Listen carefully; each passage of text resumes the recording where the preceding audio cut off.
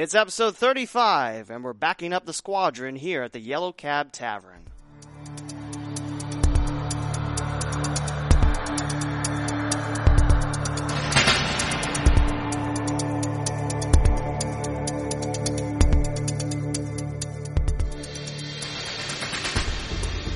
Welcome to the Gem on the Queen's Crown, an adventure taking you through the terrain of Cincinnati and Dayton, Ohio sports.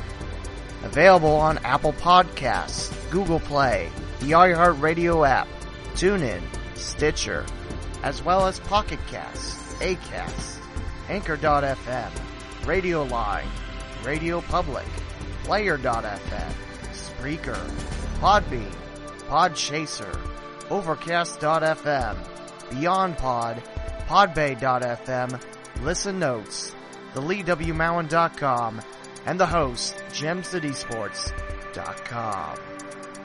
Music is provided by FreeStockMusic.com. Now, please join your host for another exciting episode of the Gem of the Queen's Crown, Lee W. Mowen.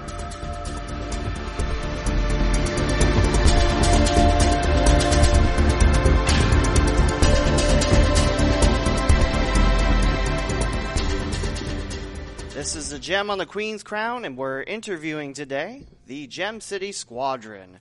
If you don't know, the Gem City Squadron are the supporter group for the Dayton Dynamo. And today we got three guests on tap. To my left is Ed Hooper. Across from me on the table is Tyler West. And to my right is Brad Boldman. Guys, how fare you this morning? Very fairly. Spring break for me, so yeah, a few more days of sleeping in. There you go. I'm doing great. It's good to see you guys. It's feels like soccer season's right around the corner. Yeah. You know, hopefully one day if this weather ever, changes back to warmth. That'd be great, right? Yes, it will. Yes.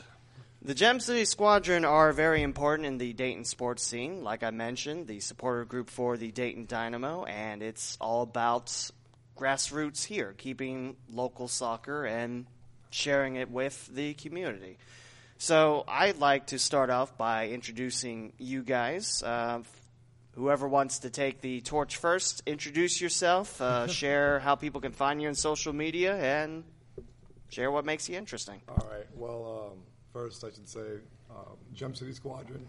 Sorry, I've got a little cold. Gem City Squadron on Twitter, on Facebook. That's where you're going to hear most of our news. I'm Tyler West. I founded this a couple years ago, right when the Dynamo were moving to Dayton from Cincinnati. At Ty Whistler on Twitter, if you care about that. Basically, I founded the group, and these guys kind of just came to me, so that's lucky me, right? You want to go, Brett? Yeah. I got into the Squadron. I actually was part of a supporter group, Orange Legion, for the Dutch Lions, and unfortunately that was not growing. So when the Dynamo came to town, I jumped on board and joined up with this supporters group. And I'm Ed Hooper. I've been with these guys from the beginning. I got my chops from going to the crew games, and due to some financially hard times after 2 seasons, I had to put that on the shelf for a while. I was kind of disappointed over a year or so. And so when I heard that they were going to bring the club here to Dayton, I was really excited. And the next thing I had to ask is, please tell me you guys got a supporters group. And Ty chimed in, and that's how we met that first night, and have been sticking with them ever since. And it's been a joy being a part of it. So. Now, Brad mentioned about the Orange Legion, which was the former supporter group for the Dayton Dutch Lions. What are your histories with local Dayton sports? Well, like I said, I was a part of the Orange Legion. I've always I got excited when the Dutch Lions came to town to finally have a local soccer team. And had season tickets. First few years that I had season tickets, there was no supporters group at all, and then Chad Hollingsworth decided to start the group, and there's probably about 6 of us at the peak of that group, but aside from the soccer, though, and the Dragons, that's as far as the professional sports teams here in town, that's been my teams I've supported. For me, I'm a little younger than them, so a lot of my life, going to Dragons games as a kid. I've been just in UD basketball games, of course. You can't really live here without going to some games at UD Arena. College basketball is important here too. So Dragons and UD, basically. I never really went to any Dutch Lions games. I was just too young. I didn't have a car to go out there. And then as soon as I was into the soccer scene enough, the Dynamo were just starting. So short history for me.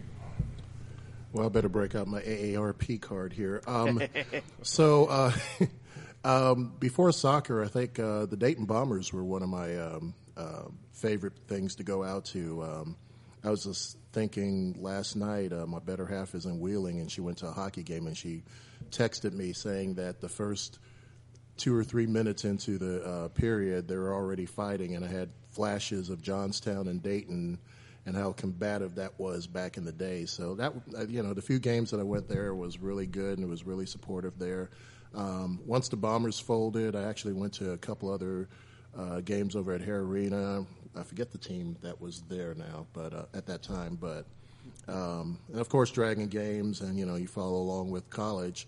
I'm kind of new to the soccer field. They got a little bit on me than anything else. My daughter played goalie for a few years and was part of the Warrior, not the Warrior Select League, but at least the Warrior Fun League, basically. And they kept talking about, you got to watch the Premier League. I was like, all right, well, I'll watch it. And got into that, got behind Manchester United. I'm part of the Dayton chapter of that supporters group there.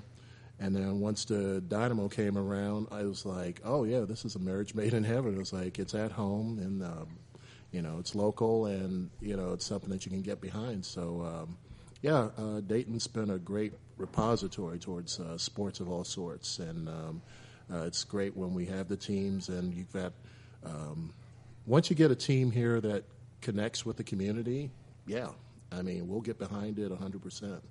So. It's a fantastic community here in Dayton, Ohio. Fantastic. Yeah. Let's talk now about the Gem City Squadron. What's the history behind the supporter group?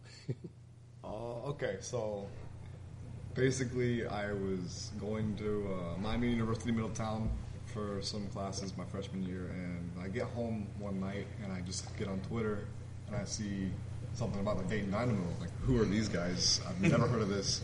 But it's soccer, so I've got to check it out. There's a live stream of the event that I just missed, but I rewatched it, and so the Cincinnati Saints relocate to Dayton, Ohio, and become the Dayton Dynamo. So first night, I'm sitting on my couch in the basement, and I'm like, I have to get in. If I'm ever going to get involved, I might as well start from the bottom. Why wait for somebody else to create an environment? So I messaged the team on Twitter. Dave Satterwhite calls me down, or he calls me on the phone that night. I go down to Cincinnati. I think December 22nd, 2015 is really like the day I like to say it started, because that's the day I met with him and kind of, learned a little bit about what they were trying to do and how I could create a supporters group that kind of banked off of that. And I remember, I'll never forget, he said, the Dynamo are my baby. Treat the supporters group as your baby. So we didn't have a name yet, but there were a couple names. I actually ran a Twitter poll, and Gem City Squadron got the most votes. I couldn't believe how many votes we got. I was expecting 30 votes. We got like 150, so that was really nice. So from the ground up, we're not getting 150 in the supporters group, but there's a lot of support on social media. At the games, people recognize us and say, hey, keep doing your thing. So it's really interesting for me. It's been a blast kind of growing it from the start. I had a friend design the logo, and from then we've kind of grown the brand a little bit. We're not like we're not going to be like the Crew, or we're not going to have like a recognizable brand across the country, but to have a brand, that we can, make scarves and T-shirts, and so going apparel, I have a hat and a T-shirt that I wear all the time. So just having that recognizable logo for me, and then to relate that back onto the stands from home games and the away days we've made, it's been a blast for me. Yeah. It's a blessing. Yeah. Yeah, it was funny once I found out that they actually had a supporters group. The first event I went to for a Dynamo game was we were over at Dayton Beer Company, and they were doing the kit reveals for that first season.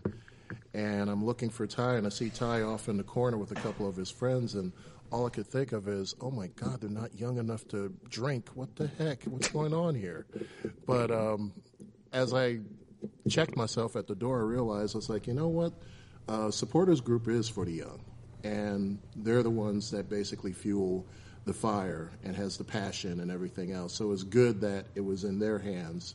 And I just came along, and I'm like, if I would have stuck with the Crew, it would have been a harder time to get through some ideas for chants or ideas to do and develop and everything like that, because they've had a longer history than we did.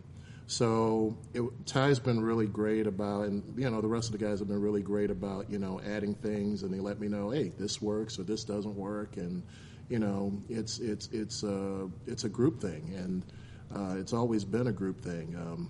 And as Ty's mentioned too, the away games have been, the few away games that we've been to were truly memorable, because that's like your bonding thing. That's when we've been to the fire and we've been in the pits of the enemy in a way. But it was great. I'm so glad they went with Squadron, and it kind of reflects Dayton's heritage, both as a military town as well as its history in aviation as well too. So it all fits together so well. So I'm very glad to see this develop the way that it did. The first name that I thought of was the Wright Brothers Battalion, and I had to talk with the Wright Brothers Foundation or whatever that allow people to use the Wright Brothers moniker for any business type thing, and they said you can't do that. Yeah. So I had to go back to the drawing board.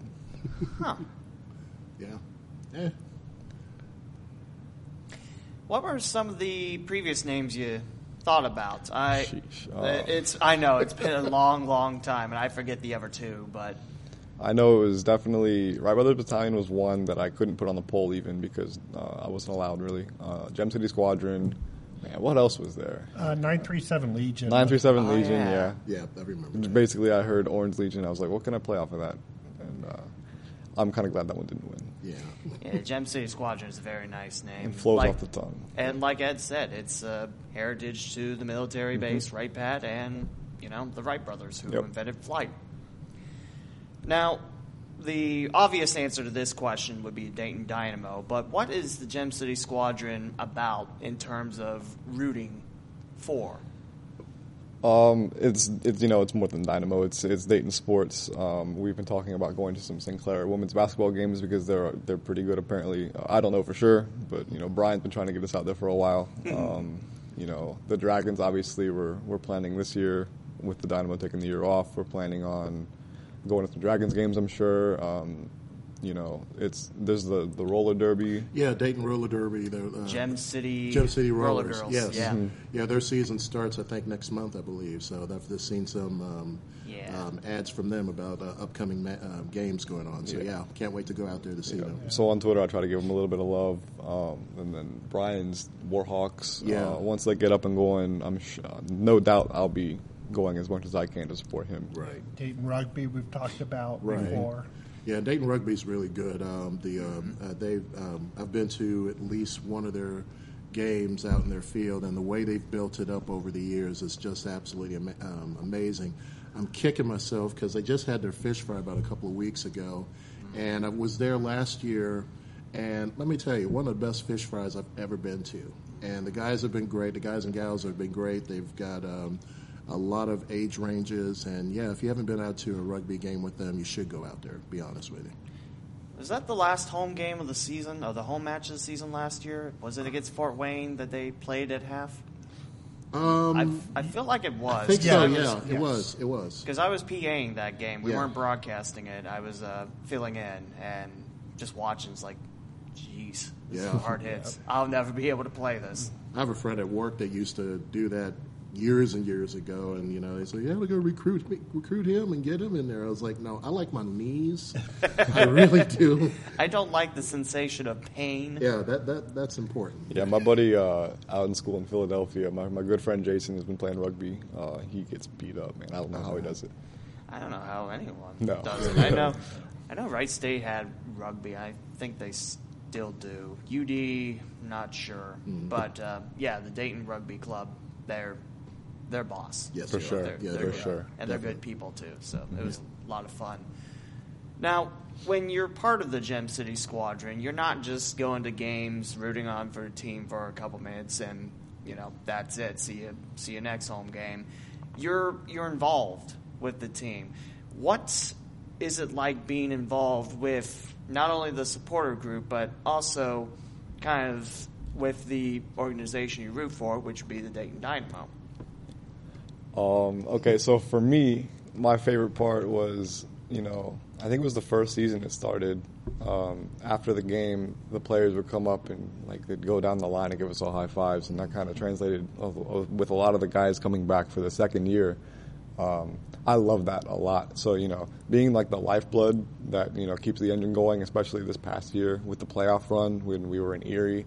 I'll never forget they scored the goal in the 90th minute, and they came and celebrated right in front of us, and they were, just as involved as we were, 5 feet away, right across that little fence in front of us. So, we're the heartbeat to the engine that doesn't stop, is how I like to think about it. I think drums are the most important thing in the world. and here's the funny part. I remember that first season, they brought a drum, and Ty's like, "Does anybody know how to play?" I'm like, "Okay, well, this is where I tapped into my African roots. Let's do this." So, yeah. I started drumming. I remember I had, calluses on my hands. You had to start bringing gloves, right? Yeah, well, I tried the gloves. That didn't work, but, it worked out. And, I got to the point where I was like, okay, I'm used to this. So that by second season, we're all pros now. We got all our chants down, and and we're getting into it. And I think for me, it's just, like that you said, the connection with the players, and just giving that home field advantage, I guess. Not just at home games. I mean, the two travel games. I'll never forget Erie. We went to Erie. That was like a home game. Yeah, it was like, yeah. I mean, it was a small crowd. It was a small little field or whatever. But, I mean, Great atmosphere. Great atmosphere, and our sound carried through the streets. And we watched the replay of that game, and you hear us over everybody else. And I just thought, can you imagine if we had hundreds? Yeah, I don't know if Erie's listening. I don't know if they'll be listening to this, but they have a great supporters group up there, the Yes, Armada. But you guys got to be a little louder than the Gem City Squadron at home in a playoff game. Yes, they got to hear you. Yeah, they're really nice guys, though, up Yeah, there. they are. Mm-hmm. Yeah. Also, when we went to Detroit for the playoff game against the Ann Arbor supporters group was much bigger than ours. I don't think they made a peep. Not a peep. They were No, sitting they down the whole time. Okay. So, supporters culture for me was, sorry, getting some feedback in the mic. Supporters culture for me has always been, you got to support you can go to games, it's fun to sit there, but how much of an impact are you going to make for clapping every couple minutes? You know what I'm saying? With Ed, he's written most of the chants for us. We're singing for 90 minutes. Yeah, and drumming for 90 minutes. There's a motto, 90 plus or bust. Very simple. The thing is, you got to remember, out of all the sports, all the major sports out there, soccer is the one in which the athlete goes the most so far as miles. I mean, you're talking, 2 miles for a 90-plus minute? Probably a little more than that. Maybe a little bit more than that. It's a lot of a lot of running. It's a marathon out there, literally. And depending on your position, you're out there. And so it's kind of like running a marathon. You got to have that support. You got to get that encouragement, and the just doing the chants and letting them know that we're in their corner, and letting them know that we're in their corner and that we're out there for them.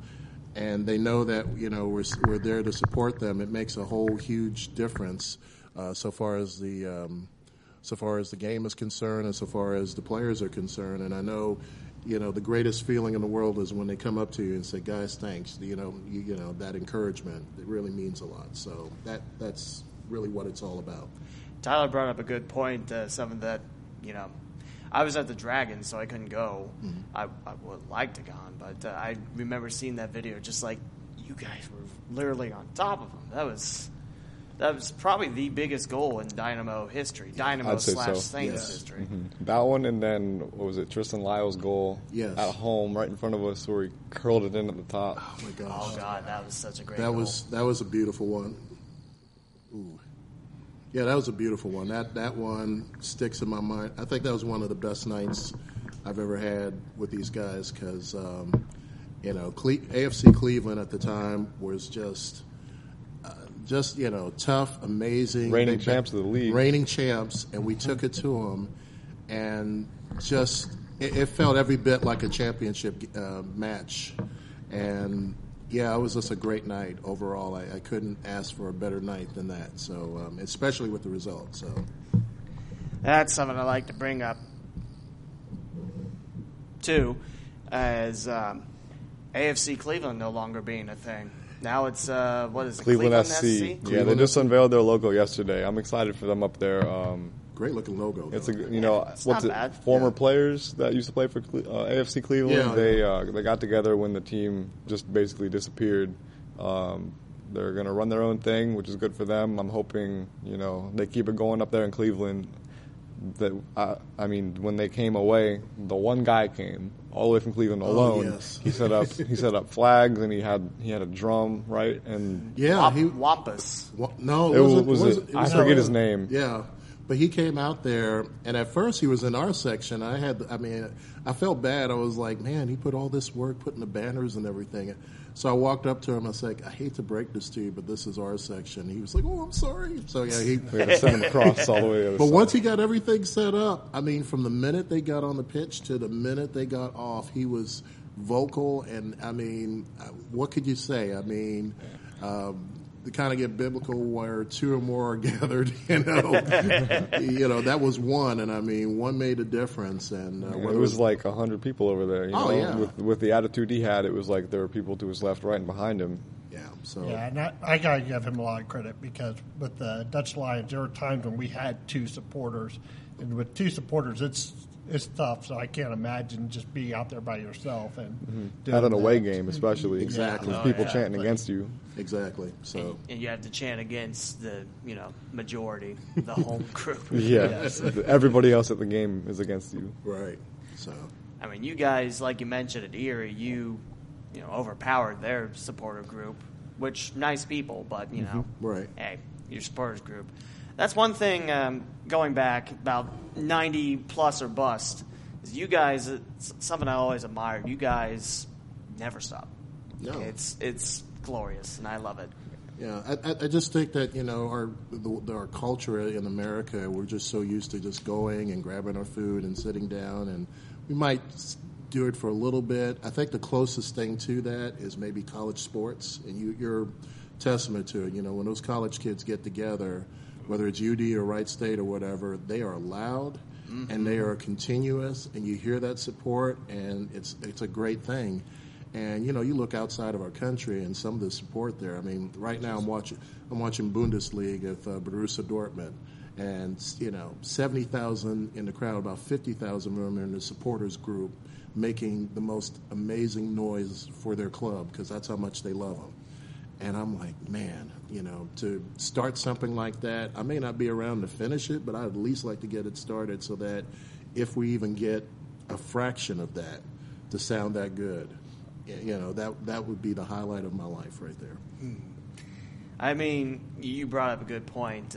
It was the opening match of the season for Dayton men's soccer, just this season. It was against East Tennessee State. Right. There was just... If you don't know about Beaujean Field, there's an upper tier and a lower tier. Mm-hmm. Normally the students will sit or stand at the lower tier. From bleacher to bleacher, which is about a little over a third of the pitch. Right. just see all these students standing. You have the one guy with the drum and all these flags. You have a State of Ohio flag. I swear I saw an Erie Commodore flag on there. Don't give up the ships. Like, you do know you're in Dayton, right? Right. Let me introduce you to the Dynamo, and let me suggest not bringing that flag up. But right. no, I remember taking a video of that, and just it took off. And well, I know Brian, who's not here with us right now, but we went out a couple of matches over at UD and stood in the crowd, and yeah, it's great to hear the student section really just lay it out there. They have such a great system, and I think they're in some ways they're more vocal than we are. I know they kind of gave a little encouragement to the other school. it was just, I mean, let's just, I won't say it's not hate, but basically the shade that they put on them, it was just priceless. It was just like, well done. Well done. I mean, it was great. I mean, they had their regulars come out for every single game, including the last home regular season game against George Mason, which the Flyers won 5-2. If you don't remember that night, the pitch was absolutely flooded. You saw puddles. I'm surprised we played. It was raining nonstop, and I was like, we're actually playing this. And we heard the refs say, hey, we're going to stop it in 70 minutes since Flyers are up big. No, we played the whole thing. Nice. So. Nice. Oh, I remember. God, that reminds me that they always, when I have to say 1 minute to go in the half, they always count down with how much time is left. Yes. 1 minute remaining. Thank you. So I was supposed to, they were doing it for the 70 minutes because they overheard that too, but I was told not to. We ended up playing the whole 90, so it worked out. But, man, I just doing that at Dayton games, it warms my heart. I love that group. I love that group. We have something similar to that for Miami Red Hawk hockey games where I go to school. Man, that place is loud. And we do the same thing with the announcer who's been there for years and the coach who's been there for years. Like the reception they get, he'll say, there's 1 minute left in the second period, and then thank you, and we all wave up to him. So I always point the microphone at them. That's funny. There you go. I don't think I'm supposed to say this, but the other PA announcer at UD that does women's soccer, she'll say, "You're welcome." I'm like, I just point out. I think they can see me. There you go. There you go. I wish Wright State had that. Yeah. I wish I mean, the biggest crowd we have is homecoming, and you have alums come in. You have a big chili cook-off at the parking lot, but most of the time, I'm like. When we were at school, we had the Raider Rowdies, and we would chant the entire thing. I can tell you, what was it, freshman or sophomore year, Butler was at Wright State, and preparing for a throw-off, one of the Bulldogs just starts rubbing his buttocks towards us because he was getting upset. I think that was also the game where they score a goal, and then off the kick, they score another one. Like off the... corner kick? No, not the corner kick. Like off the kickoff, right after a goal? The kickoff. Oh, okay. From center. They just kick it, and it goes in like, what? Wow. But Butler had a really good men's soccer team. I don't know if they still are up there. I don't know. I don't know. Yeah, my knowledge of college soccer isn't the best. I just know that Akron was really good for a while. They're still pretty. They're still pretty good. I couldn't tell you. They're still solid. I know Wright State and Dayton men's soccer because I do all those. I mean, those are two good squads, and I feel like if Wright State and Dayton played men's soccer, that should be, instant fill out the seats at Alumni or Beaujon. Right. That's my personal opinion. Yeah, that would be a lot of fun if the two of them played each other. I go to several Wright State home games each year because I'm a Wright State alum. Mm-hmm. Yeah, I got to say with UD, Beaujon is like one of my favorite sports venues I think I've ever been to. Yeah, it's just intimate and simple and just a joy just to go there. I think it's one of those little sports treasures that Dayton has that they should just keep. I mean, if I even hear so much as a bulldozer gets anywhere in a corner of it, I'll probably lay in front of it like, are you crazy? I'll be right there with you, too.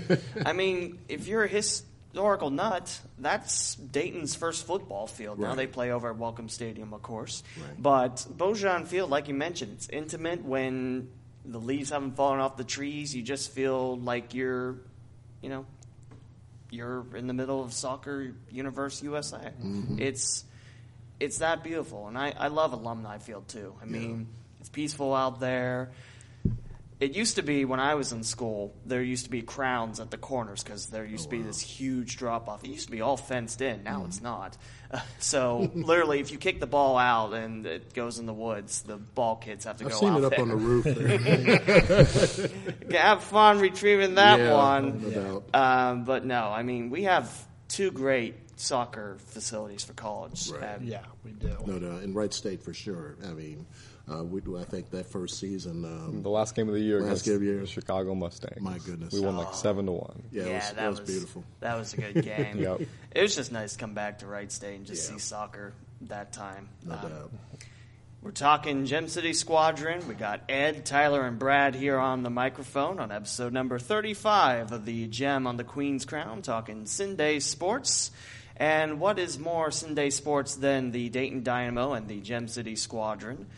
Now, you probably already know the news, but if you don't, the Dayton Dynamo is going dark for 2018 with the intention of going pro for 2019 after one of the best seasons in Saints/Dynamo FC history. And I think I saw a tweet from Dayton Dynamo saying that this year they would have been in the Open Cup, which there was an argument about it going both ways, but getting that close to the Open Cup, it's got to be tough. But salt into wound. The Open Cup, it's okay. So in our league, we get so many games in our region, but to have the opportunity to go, if we win a first game, we might be playing FC Cincinnati and competing against them. That's the opportunity there is so great, and to be that close, and after the playoff game last year, when Ann Arbor knocked us out.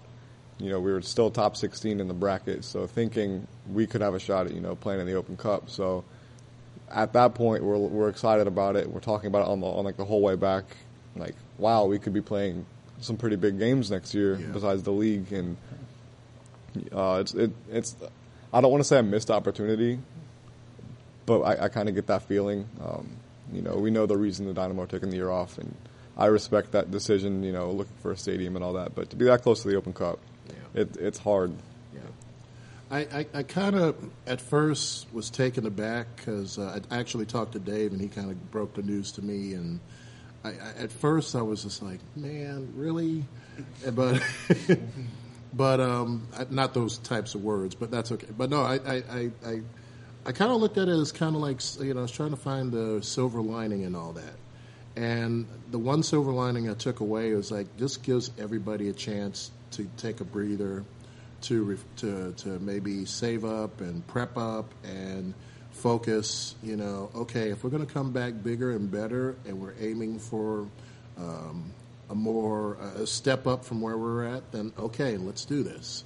A year off will give us that impetus. I'm more like waiting to break out my popcorn for the news of where we're going to land at this point. So, I've been following the tweets, and I'm just like, I'm not going to say here. I'm just saying I got some ideas, but I'm just going to let time and the Dynamo figure out when is the right time to spill the beans as to where we go from here. But yeah, I share with Ty. I was like, man, to get that close, and the way we did it, and the way those guys, how they played and how they hustled.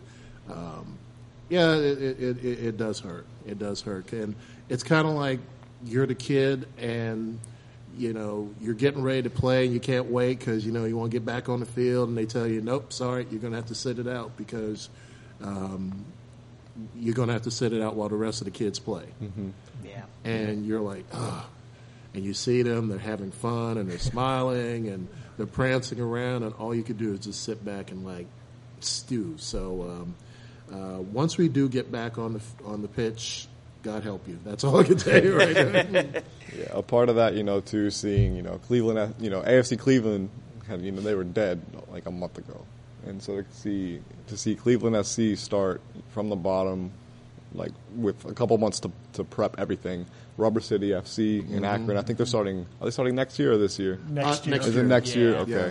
Yeah. I know there's some teams that are like just jump starting really quickly this year, and with the Dynamo going pro, taking the year off, if you sit back and think about it, they could have put together a semi-professional amateur team, Right. and played just to give us that little experience this year, instead of taking the entire year off to prep for going pro. I mean, it can't be cheap running a sports team, so you have to side with that a little bit for your hometown team. But to miss out on an entire year, even if it's just a couple months in a summer season, it's difficult with what we've got going. Yeah, I hate the fact that we don't have a team this year. Hopefully, though, this gives us an opportunity to kind of regather and start next year stronger. If hopefully them going pro gets some additional publicity for them and such, and can help grow the team and grow the squadron. I agree. Now, with no Dayton team to support, what's your guys' plan for 2018? All right, 2018 is going to be a fun year. Growing here a little bit. Hopefully, getting some scarves going, some stickers around town, and just recruiting some extra people, going to some other types of sporting events. But for us, we want to. It's almost GCS on tour. We want to go some Great Lakes games. I know Detroit will be back there in a couple months for their game against St. Pauli from Germany, which will be a fun friendly. I know Indianapolis is going to be exciting whenever we get out there. Not FC Cincinnati. I know this is a Cincinnati-Dayton thing, but not FC Cincinnati. No, that's all right. There's a lot of fun teams that we've experienced with in the past, like Erie. We might go back. Chattanooga's got to happen. There's local soccer is, it's growing. So being able to say, we have the year off, where can we go? Yeah. And everybody come visit us, like come over, spend the night. Like it should be a fun time this summer. Plus it's an opportunity for if there's folks who have never been to a Dynamo game or they've been to a few or whatever, to kind of see what can happen here in Dayton by going to other communities and seeing what they're doing. And shout out to Detroit City, because they've been incredibly great to us, and it's just an experience none like anything you'll ever experience. Yeah, they give that bad boy talk on Twitter, but once you're up there, it's one of the greatest communities you could ever be a part of. No doubt. They are some good people. Yeah, they really are. So but like Ty said, this is our opportunity to just kind of keep our juices flowing, keep us thinking about next year. Okay, we cheered for you. That's great. This is a pass. Once we put our colors back on, it's back to business. So especially with crew games this year. With the whole Save the Crew thing. One of our new members, Tyler, he's also in a supporters group for the Crew, Gate 5 Collective, I think. Yeah. So bringing him in, kind of linking up, having like a partnership almost where we can go up there and hang out with them, and then he can bring his guys down for Dynamo games next year. It's going to be a blast. I'll still be wearing blue probably at the Crew games with a Crew scarf around my neck with the Dynamo shirt on. But it's an exciting time. To take. It sucks having the year off, but having the opportunity to experience new communities and get our name out there with, hey, like, we like soccer too in Dayton, Ohio. It should be fun. Yeah. What do you guys think about Indy 11 going not only to USL, but now they're playing at Lucas Oil Stadium for all but one game? I don't mind them playing USL. It's probably the most stable for a team of their size. They're probably not going to go to MLS with like an expansion or anything. But I had never been out to a game for them, but their stadium was apparently like. They had a blast out there. I think it's John Carroll Stadium in Indianapolis. Right. So moving to that gigantic stadium, with artificial turf, and it's going to be a cult atmosphere for what should be an Indy 11 experience. Yeah. So playing in that field, it's probably going to be, 60,000 seats. It's probably going to be half full. That's never fun to see. So, but I mean, it'll be their home for a year. So if they can make it feel like home, try it out, I guess. I feel like I read somewhere that they weren't paying rent for Lucas Oil or something like that. Something kind of ridiculous. Like, really? Like they're just getting to play there for free? I think. Really? Or I mean, then go ahead and play there. It saves you money. Yeah, and I've been to Lucas Oil Stadium for other things. Our oldest used to be in band at Carroll, and they would have their band competition for the year over there. So great facility, no doubt. Like Ty said, I think size-wise and where Indy's at, I'm like, they're not there to fill that place up. No. It's pretty expensive. Yeah. you're going to have to do a lot of getting out there because Yeah. Indianapolis is such a big community. Right. But the thing is, too, I mean, that's the only USL team in Indiana. So Right. there you go. Mm-hmm. Like Right. here, it's Indiana's team, like the Pacers do. Like, Right. Yeah. Man, and downtown Indianapolis is a great place for Yes. for after games. Last spring I went to some concerts out there at the Field House, right across the street from Lucas Oil. Once you get out of that building, you have all kinds of options. So having if they can build a home, then they shouldn't have a problem. Filling half the stadium shouldn't be an issue if they're having a great time and having the fun before and after the game. And back when they were with the NASL, I mean, they are an exciting club atmosphere, an exciting group of players and everything. They've built this over the years, and I have no doubt that they will thrive in the USL. I think with that stability as well as a chance to really grow the brand, and I plan to watch their matches this weekend at some point. So yeah, I mean, I'm very happy for them. I'm excited for what they're going to go through, and I guess they were supposed to play FC Cincinnati this weekend. I think me and Matt are going out there. I forget. Oh, you are? Okay, Yeah, I cool. messaged him this morning. I think we're going out there for that game. So. Nice. Cool. I think Indy 11 is also being covered quite well by the media market of Indianapolis. I think most of their games are on Wish. Yeah. If I remember Yeah. right. Yeah. It's just like, God, that'd be great. Mm-hmm. I know FC Cincinnati's really excited about having all the home and away games on TV, but I'm like, I better listen to it on the radio, to be honest. I know I'm probably the lone one out here that wants to listen to it on radio, but You know what? Radio with baseball and football and even in soccer, it's good. Trust me, it is good. It's another experience. Growing up as a Reds fan, listening to I forget the names because Marty and Joe? Yep, Marty and Joe. Marty and Joe. Listening to them on the radio. I remember I'd be playing basketball in my backyard, and every night the guy a couple houses down would be, this old gentleman listening to it in his garage with the volume all the way up, so I'd be able to listen into the games. There you go. Growing up. We're talking about the Reds and such, growing up, their games would be on TV sometimes, and it was better to listen to them on the radio than it was to I agree. watch the games. I agree. Even there's some local basketball that I'd rather listen to on the radio too. yeah, I mean, pretty much I'm looking see if I can stream it on radio or online before I go on TV. And that's, I don't know. I think that's probably the minority voice out of TV, but I don't know. It depends on, what are you doing that night. Like, for me, being at school, if I can put a game on and listen to it in my earbuds and just put the phone in my pocket while I'm studying for whatever, doing homework, or if I'm walking to get food, I can just throw it on in my earbuds and I'm fine. Yep. Or if I'm at home, throw it on TV. It just depends, Yeah, I think that's me to a T. I want to listen to the game. I feel like Right. I'm not having to watch TV and then I can't do anything else. Especially with baseball. It's hard to sit there and watch, 3.5 hours. Just the pitcher, like, yep, I'm getting Yep. ready. Oh, Now, here's the pitch.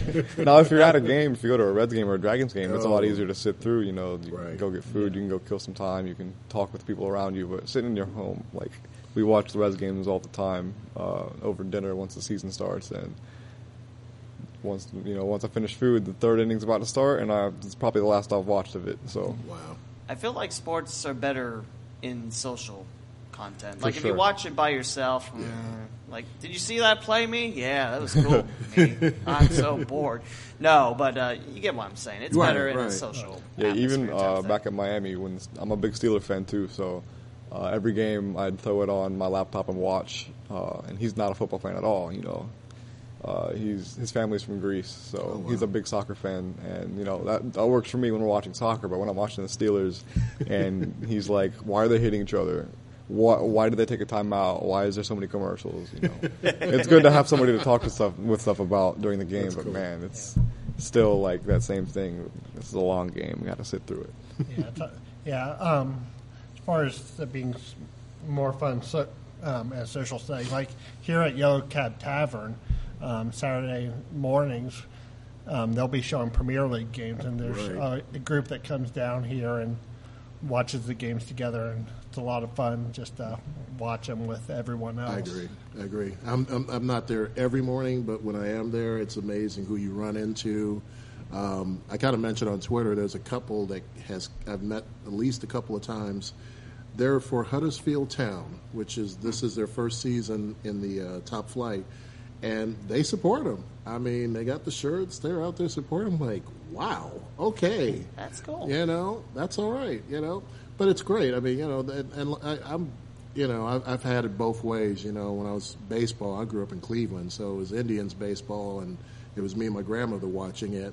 And then, you know, Browns and all that. But, I mean, whether you're at a live event or whether I tend to like it live. I really do. Just that atmosphere and the buzz, and you never know what you're going to see. I know when I went to crew games, you know, I'm still a little bitter about David Beckham never showing up at the crew games when I had my season ticket. So I'm sorry, I hate, but but I did get to see Thierry Henry, and he was the only person I ever saw kick a goal from the corner. Did a corner kick, and it bent over, and I was in such awe. I just stood up and clapped. I was like, how can you hate that? I mean, really.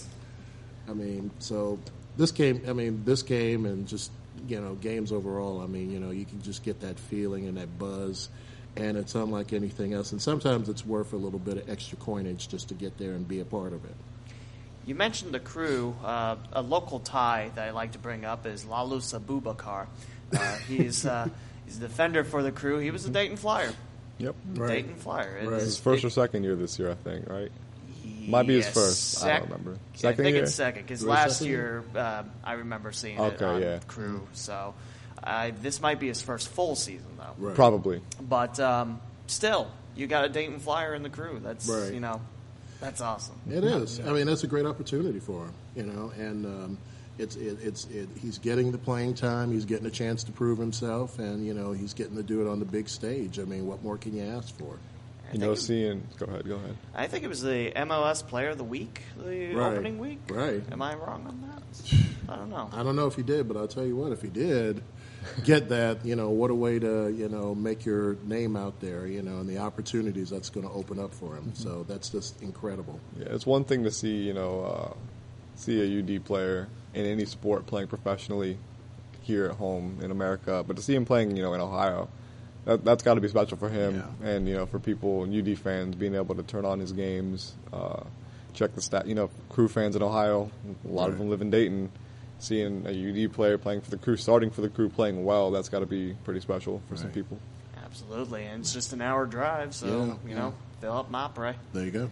So, but yeah, let me throw this out to about the crew. I mean, the crew, with everything that's going on, I don't think we need to. I think publicly we need to get this out that. You know, we owe a debt of gratitude to the Columbus Crew, SC, and especially Nordec and all the other supporters out there. I mean, come on, look at this, at the state. I mean, 15 years ago, we wouldn't have seen the growth of soccer the way that we're seeing it now, from Cleveland all the way down to Cincy and back up again. I think Toledo has one.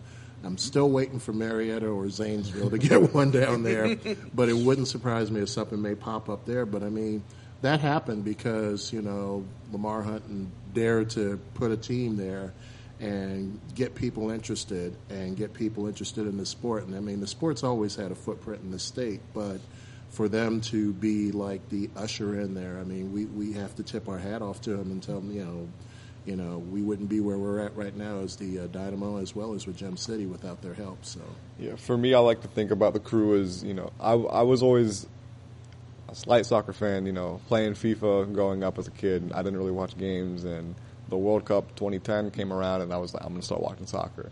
So turn on Crew games if you can with that awful TV deal if they're on TV. So for me, getting into American soccer, that was the start, watching the Crew, keeping up with the Crew. I went to a couple games with some friends. I went to the playoff run all the way through MLS Cup. I was at all those home games. So for me, before the Dynamo, I've got to go to the Crew. This is my first real bringing in of watching soccer at the stadium, to get that sense of the crowd atmosphere. So for me, I wanted to create that. That's why I started the Gem City Squadron. I wanted to recreate that in Dayton, so I can owe it straight to the fans there as to why we're all here at the stable today. Is because of the Crew, and I know for you, always a big Crew fan. Yeah. I don't know about you. I started really getting into soccer in '94 when we hosted the World Cup. Yeah. And so I went to some Crew games back when they were playing at Ohio State and such, and it's amazing how much they've grown since those days. So I always followed the Crew for ever since they started. It's cool. And it's kind of like, in the hockey sense, too, the Blue Jackets of Columbus, that kind of helps sprout things around Columbus. I mean, they haven't had a state title yet in Columbus, and actually there's been one around here, and the rest are up north in Ohio. Mm-hmm. But you're absolutely right. The Crew, kind of blossomed and kind of spread, if you will, more love of the game. And that's kind of why FC Cincinnati is seeing so much success so early, I think, is because you take the culture of the Crew and how they started and kind of jump-started soccer culture in Ohio, and then you say, hey, Crew fans, around Cincinnati, what if we had our own version of that? So, seeing it grow from the start down there has been exciting. It'll be more exciting to see what happens if they don't get their stadium, if they don't get MLS. That's what I'm excited to see, because then you'll see the true soccer fans sticking around, and that attendance might go down, but I think they've started to grow something pretty special down there as well. So now us in Dayton doing the same thing, Cleveland, that's the beauty of supporter culture. You see the true fans, and that's you guys at the table, sticking around even when times are dark. We don't have a team right now. Cincinnati, it'll be exciting to see how they handle the upcoming problems they might run into. They haven't been a successful team on the field, minus the Open Cup last year when they had the great run. Seeing the true supporters culture come out, it should be fun in the next year and a half, 2 years to see the different. It's going to be a different landscape in Ohio, I feel like. I mean, FC Cincinnati still yet to prove themselves in the playoffs. I mean, Cincinnati sports not being into the playoffs. Are you kidding me? Music to my ears as a Steeler fan. Let's not talk about that Sunday where both Cincy and Xavier went down. I'm staying out of this. I just remember going into the store, and Cincinnati was up, 10, 12 at the half? Mm-hmm. And they might have been up more, 22 in the second half, right? And then Nevada came back, and I don't want to talk about that. Yeah, sorry. Yeah, that was... hey, I had UC in my championship game, the go. one bracket that I made. So to say I was disappointed kind of rings true, but seeing Cincinnati sports like that. Well, the funny thing was it was kind of like Star Wars. I felt like a great disturbance in the forest of brackets being shattered all over the place. Just brackets have been awful. Thanks UMBC. Thanks for your 16-1 upset. Loyola's in the Elite Eight. Yeah. Why couldn't Loyola Chicago be this good when they were in the Horizon League? When I was in school, they were always kind of like middle of the pack, maybe. Their highest finish was like third. And now they're in the Missouri, and they're just taking off after Wichita State goes in Cincinnati's league and just... Recruiting. Yeah. Well, the Horizon League did have Butler, though. Yeah. Now they're in the Big East 2.0, which is weird to think. Yeah. Atlantic 10 had them for a year, too. Yes, they did. A little bit, so, yeah. I just remember when Butler was in the A10, and the Flyers hosted them for a conference series. They still had the lineup sheets that said Horizon League on them. Like, I know you're not planning on staying in the A10 too long, but these still say Horizon League. I mean, come on. No disrespect, Butler. No disrespect. I now like to talk about the future of sports. I like to start with Dayton because we root for Dayton sports here. We love Dayton, Ohio. With the Dynamo wanting to go pro, what do you think 2019 will bring to the table?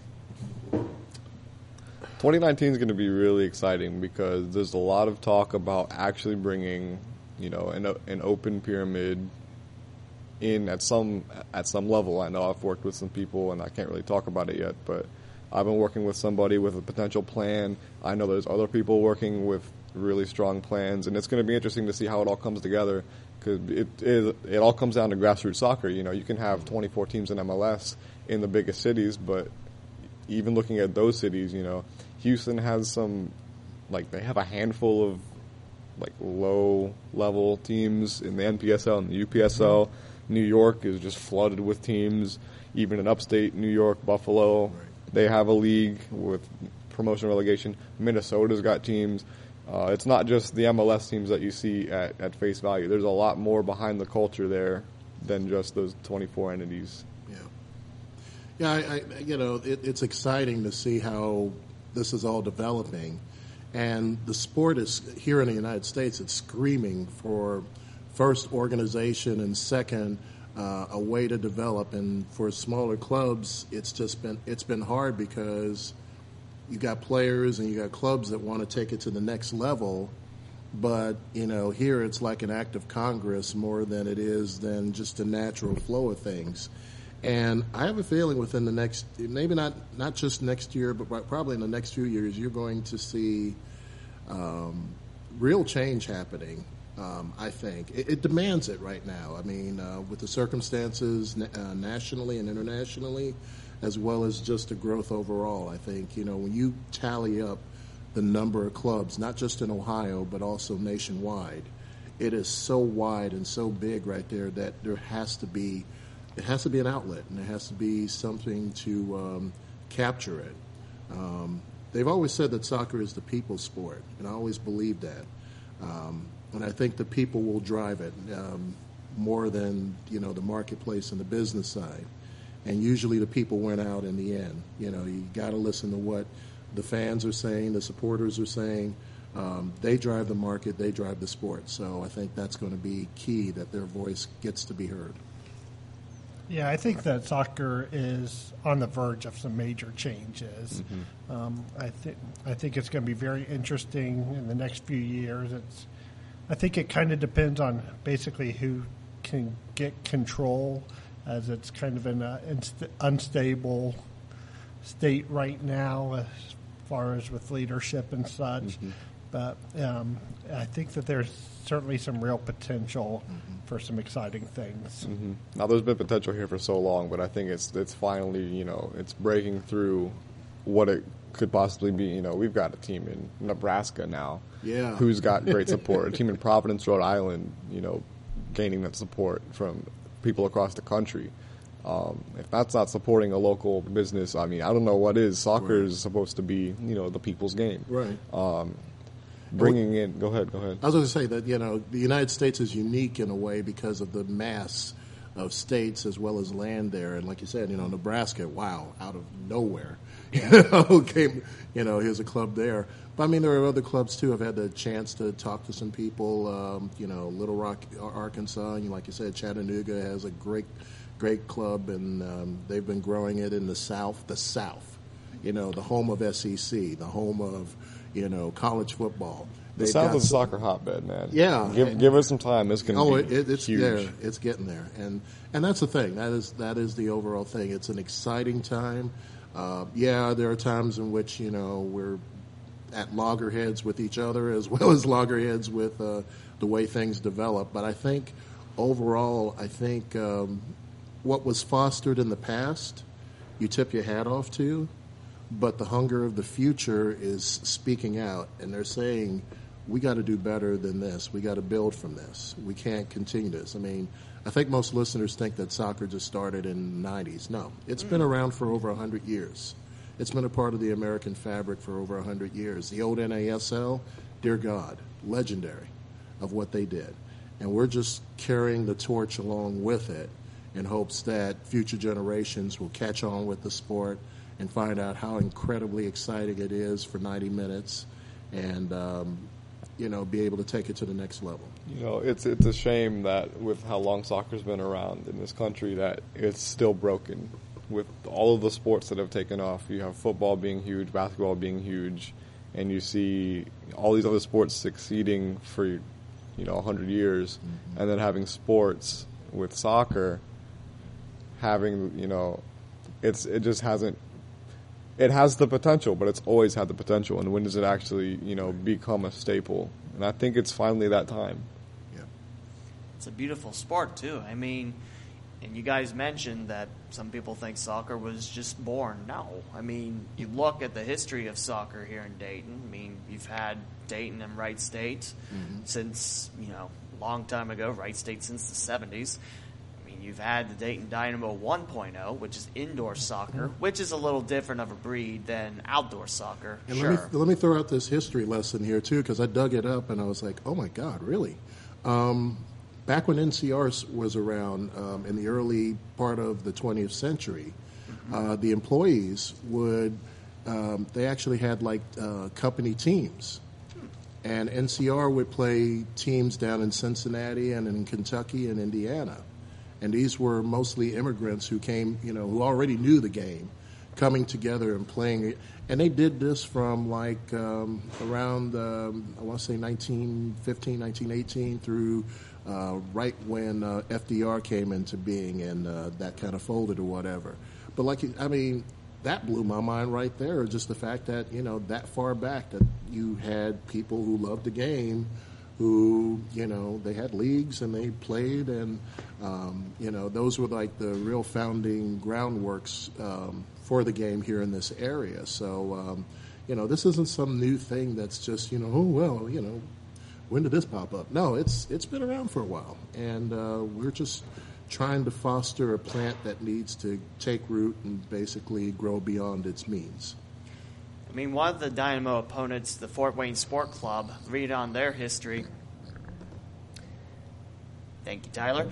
Reading on the history of that club, they mentioned that they were formed by, I think, German, maybe Irish immigrants coming into Fort Wayne, and that's how they started. That's why they have that big complex with 7 soccer fields, just because, hey, they want something to do, and here comes soccer. So I know it's not Sunday, but it's, it's soccer history. That's what I like.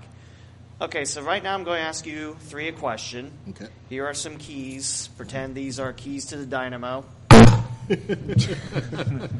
We do it all on this podcast, which is episode 35 of The Gem on the Queen's Crown, by the way. Keys to the Dynamo. I'm giving you free reign. And what would you want to see for the Dynamo to start pro? Where do you want to see a stadium? What do you want to see? Anything's open. Last time I was here at the Yellow Cab, what's his name that's usually here? Oh, shoot. The guy that's usually, what's his name? I think it's Mark. Mark, I think it's his name. Mark, he was joking about put a team right across the street at that old warehouse. Buy that plot of land, put a little stadium there. It'll be great for my business. It's right by the Oregon. And, he was joking at the time. That'd be a pretty good spot if they can fit it in there. I'd love to see something, on the river would look beautiful. Having Indianapolis, having the opportunity to leave a sporting game and then having everything right there, go for a drink, get some dinner, whatever it is that you want to do right in front of you, right when you leave the game. I think that's something that really needs to happen.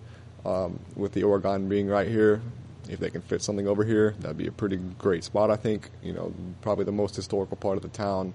If you can put a stadium there and kind of link it up with that community, that'd be pretty special. Ooh. I don't know anything about planning, by the way, but oh, wow. Planning-wise, as far as building a stadium, I don't know. I've tooled it around different places, and every time I pointed, well, that would be great. Somebody's already building on top of it, so it's like, oh, you're killing me. And then they're building condos all around, so there's all that space going there. Yeah. I always thought near around Mendelssohn's, build up that complex there next to Fifth Third Field Yeah. And like, just around that, I know there's a company that's already gone that used to be there before. They moved not too far from there. And, you could pretty much expand that whole area and make it into a whole stadium. You got bricks nearby. You've got a couple of new breweries. Canal Street Tavern's got their thing going on there. Plus, you'd be right by the Dragon Stadium. Exactly. So talking about a sports hub, there you go. Just build a whole little sports entity there where you have, a good thing between spring and summer and fall to fill that spot in there. Just imagine going to a doubleheader. Oh, yeah. Go to a Dragons game at 1 o'clock, finish the game up, go to a soccer game in the evening. There you go. And then go over for dinner or whatever. That'd be a beautiful thing. That would just really boost that whole area big time so far as doing that. Plus, promotion. If there's anything, I would love to see that kind of promotion for the Dynamo. I'll be doing that heavily. I still remember one of the best promotions I think I've ever seen in the state was when the Blue Jackets first came in. And I remember they had like a half an hour thing. And at the time when I was following hockey, I was following the Flyers, Detroit Red Wings, I'm sorry. Mm-hmm. And they did like a half an hour thing, and they said, Stanley Cup. And you got excited, and they said, this is why we're putting this team in here in Columbus. I'd love to see that here in Dayton, to explain the history. It's like soccer, you don't understand. It's been a part of Dayton, and it's been a part of our world culture. It's like you have a connection between us and the world, and this is where it starts at. That would be just great. So that would be my thing. Promote the heck out of it. Yeah, I agree with promotion. You look at FC Cincinnati, they were able to promote that team to where there was an excitement about the team 6 months before they ever took the field. Yes. And, I would love to see that kind of publicity and promotion and build that excitement for the team so that the community knows it's there, the community gets excited about it. I agree with you about the stadium. I think that either Oregon District or downtown would be great, somewhere where there's something to do afterwards. Glass Stadium was great, but there's not much around there. And then if if you're drinking at the game, you can't just go straight to a bar. You'd have to get a cab somewhere. Right. You can't drive if you're too bad or whatever. So grassroots, you're talking about promotion. I think, the Dynamo's biggest weakness so far has been they don't really promote anywhere besides social media. Right. I never once heard of an ad anywhere on a billboard or posters around town. They had the Dayton Beer Co., but you're getting that community, and that's really it. And now here, hopefully people that come in here catch the drift of that. But, promoting your team is the biggest way you're going to get people to come to see your team. And if they're not doing that, that's a big issue, which they really haven't done much of since they came here, really. So a stadium in a good place, promoting around, not just downtown, inner city Dayton. Get out to the suburbs, get out to Springfield, get out closer to Wright State, go to where the people are. People like soccer in Dayton, and it just like the soccer scene's exploding throughout the country. It hasn't quite yet here, and I think we're close to that if they play their cards right. Now, in terms of a league for Dayton to call home, what do you guys want to see for the Dynamo? I know if there's any spoilers, you don't have to let them out, but what do you want to see in terms of competition, away matches? So the way that they left, to go pro this past year, it's the worst possible timing because of how crazy the structure is right now with, Nice's trying to start. I don't really see it succeeding anymore after the whole Akron thing. Their new team they started, they announced that league, and then they kind of pulled back and say, we're going to play in the NPSL instead because the ideas that we aligned with them aren't really what we thought is what they were saying, at least. I don't know the details of that, but that's all I know about that. Yeah. So taking this year off without really any vision of what the plan is is scary. USL Division 3 is just starting up, and it's probably the safer bet compared to NISA, who they've been around for a year now probably already. Right. And, Peter Wilt has been trying for a while to get something going, and it just hasn't yet. So that's a scary thought. So I think USL D3 that's probably our best bet. If we were in USL, we'd be playing FC Cincinnati.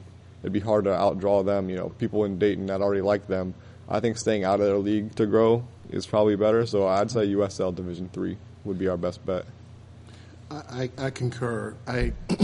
And a lot of that has to do with what was it? One of the first teams, I think, what was it? Is it Greensburg or Greenville? Greenville, South Carolina. Yeah. Okay, and this is good because it's like you got. I see at least with that as a start of a pattern. You got cities that are comparable to Dayton's population. You got a city that the sport has taken hold of.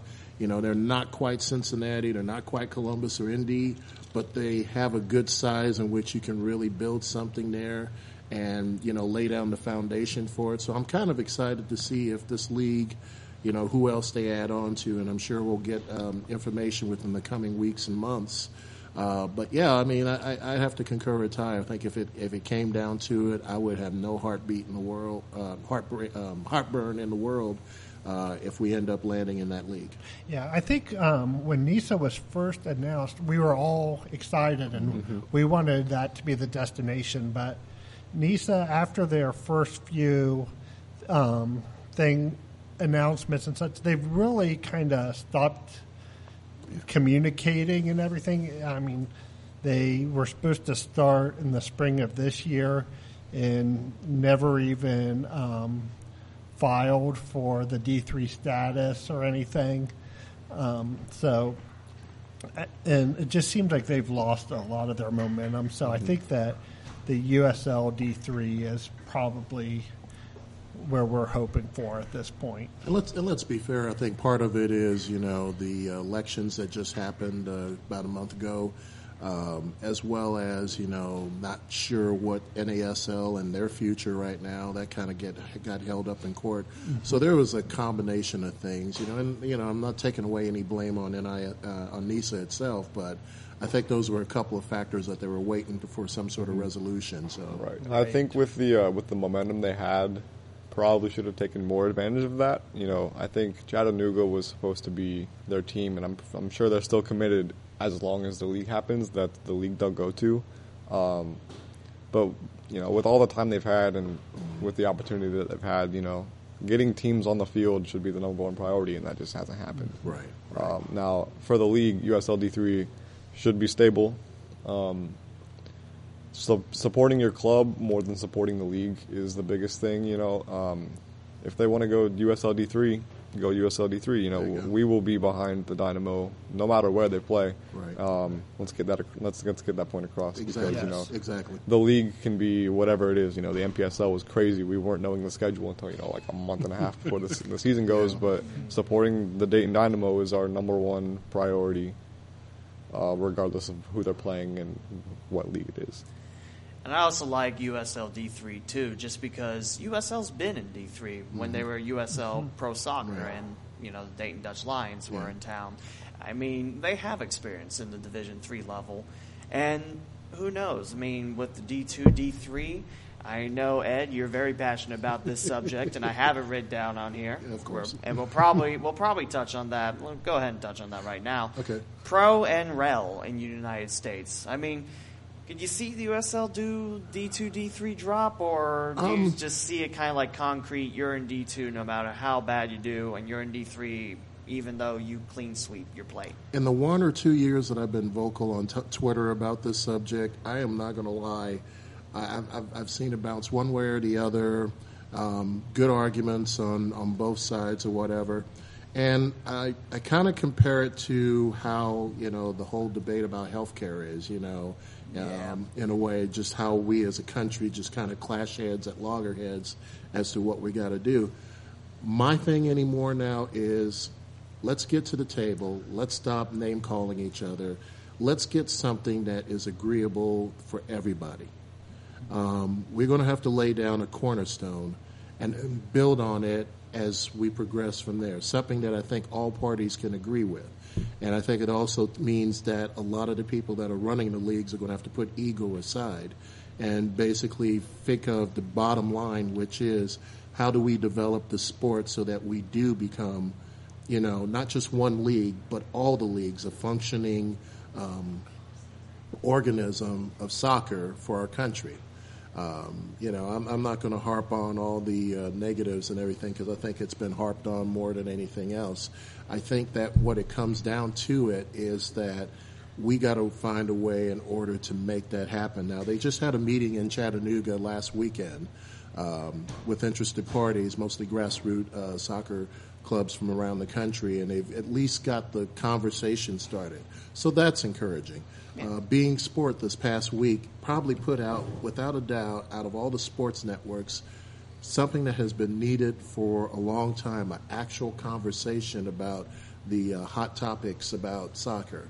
And I commend them for at least getting the conversation started more than Fox or ESPN. And I mean, that's what's going to be needed too, that public figures get to at least spend some time, 20 minutes, more than 20 minutes if need be, to really talk about these issues to begin with. But bottom line, we got to at least get a cornerstone. Whether MLS or USL wants to be a part of it, that's up for debate or whatever. Whether the Federation wants to institute it or not, that's up for debate, and that's going to have to be a longer battle. But, I mean, bottom line, we got to put something together because, like, Ty said and what we all know, what Brad said and what we all know, we have a fragmented infrastructure so far as soccer is concerned. And that's not helping the players, it's not helping the sport, and it's not helping everybody to begin with. So, yeah, I'll be still vocal in that respect, but maybe with some newer eyes and, not beating up, MLS fans. If you're an MLS fan, be an MLS fan. That's fine. USL, whatever. But you know what? Bottom line, if we can all agree on one thing, we want to see the sport grow. Now, you mentioned MLS there at the end of that. I think the most important thing is supporting your team. Right. So if you've been a Minnesota United fan for years and they just happen to go to MLS, support your team. If you've been a Revolution fan since they started in the 90s, support your team. Right. The whole grassroots thing isn't to say leave your MLS team to support, like leave the crew and come support the Dynamo. Right. It's saying support the crew because you support the crew. If you want to come to Dayton and watch games like Tyler is, then different Tyler, not me. Now, with promotion and relegation, I think we're a lot closer than it seems to linking up, amateur to semi-pro to potentially pro. I know the plan that I'm helping work with wants to have USASA, the United States Adult Soccer Association, their teams, if they've been good for a while, kind of like Christos FC in Maryland, if they've been good for forever and they're winning a bunch of championships every year and they're just too good for the competition, they deserve to have a fighting spot, chance in a higher up league if they can afford to travel. A lot of the trouble with promotion relegation is there's a lot of teams and there's a plethora of talent in the amateur scene of soccer. But if the team can't travel from D.C. to New York one weekend and come back and play in Baltimore the next weekend, that's an issue too. Yeah. So there's a lot of small moving parts that need to be set into place with different rules and regulations. But I do think that we're very close to seeing some sort of partnerships. The UPSL, the United Premier Soccer League. Yes.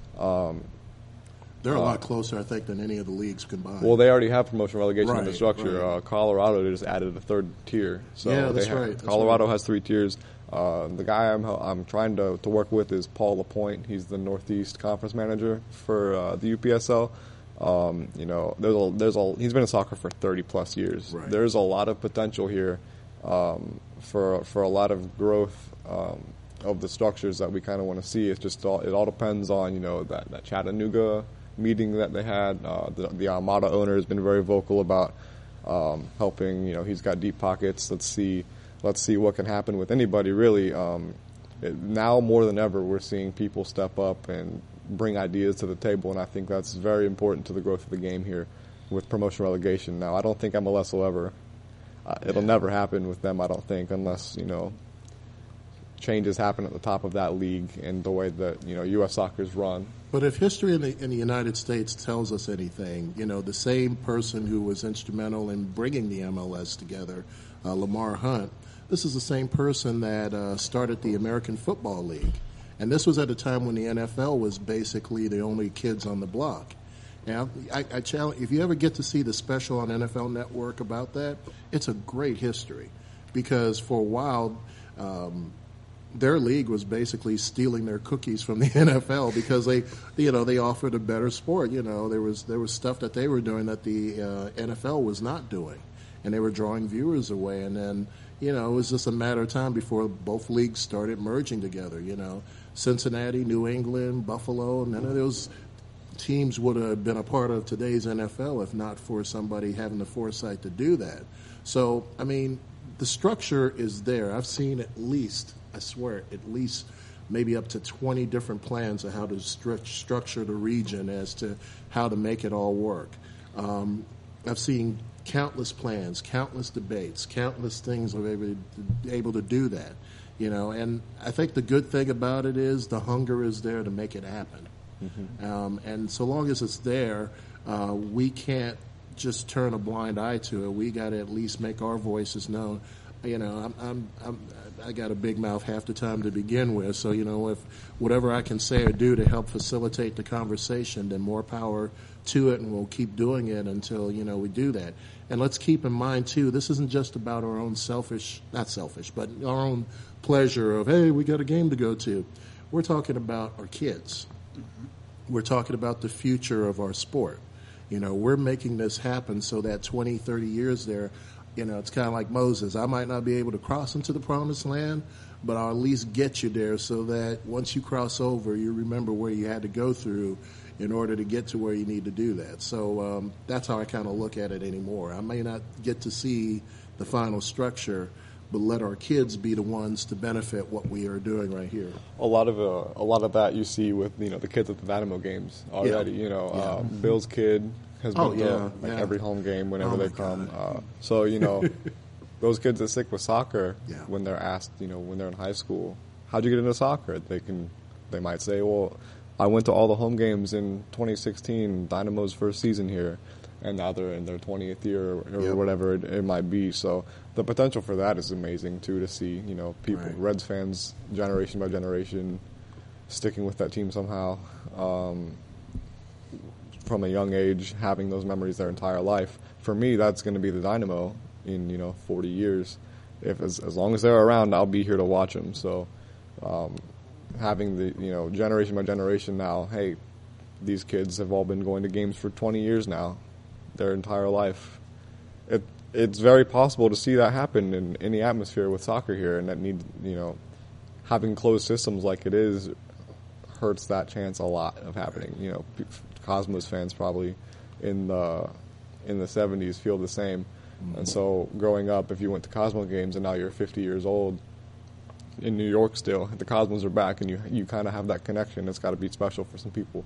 Now Fort Lauderdale fans, same thing, 50 or how, I don't know, 30 years ago, I don't know, in the 70s. Yeah. In the 70s. Way long ago. Yeah, I wasn't around back there. Back in the day. Yeah, so... I had a fro back then, so... You got nothing up there now. I got nothing now, so... Seeing Fort Lauderdale fans, the same kind of thing happened when the NASL came back in, 2010 or 2011, one of those.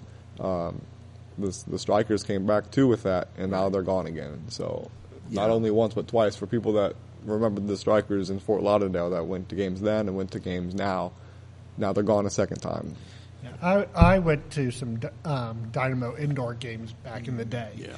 And so when the team came back this time, there was that connection, that excitement that I felt because of the team back then and having the same name as the team that I grew up watching. And having some of their T-shirts this past year, having the old logo with the blue and the black colors now, and then the throwback jersey they did their first season was white with red stripes, mimicking the original home jersey from back then. Yeah.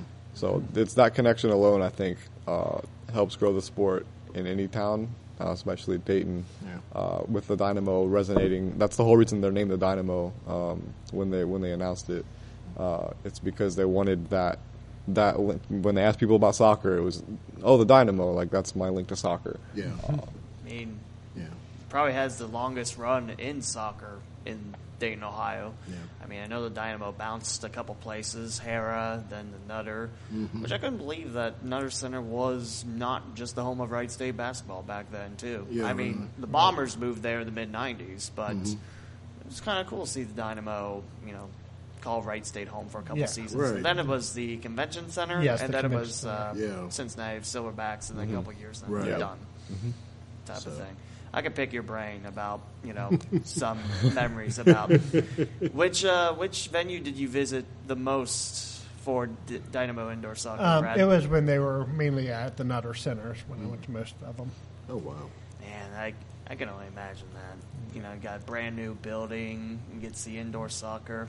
I wish indoor soccer was more of a thing around here, but the problem is there's not a lot of venues that can host it. Right. If you're putting it on top of an ice hockey rink, then there's a lot of ice hockey teams that call home. So good luck getting space. Well, I think too, when you talk about indoor soccer, futsal, which is, I sat down and watched the Euros, the Euro Championship, but futsal is starting to make a big inroad as well too.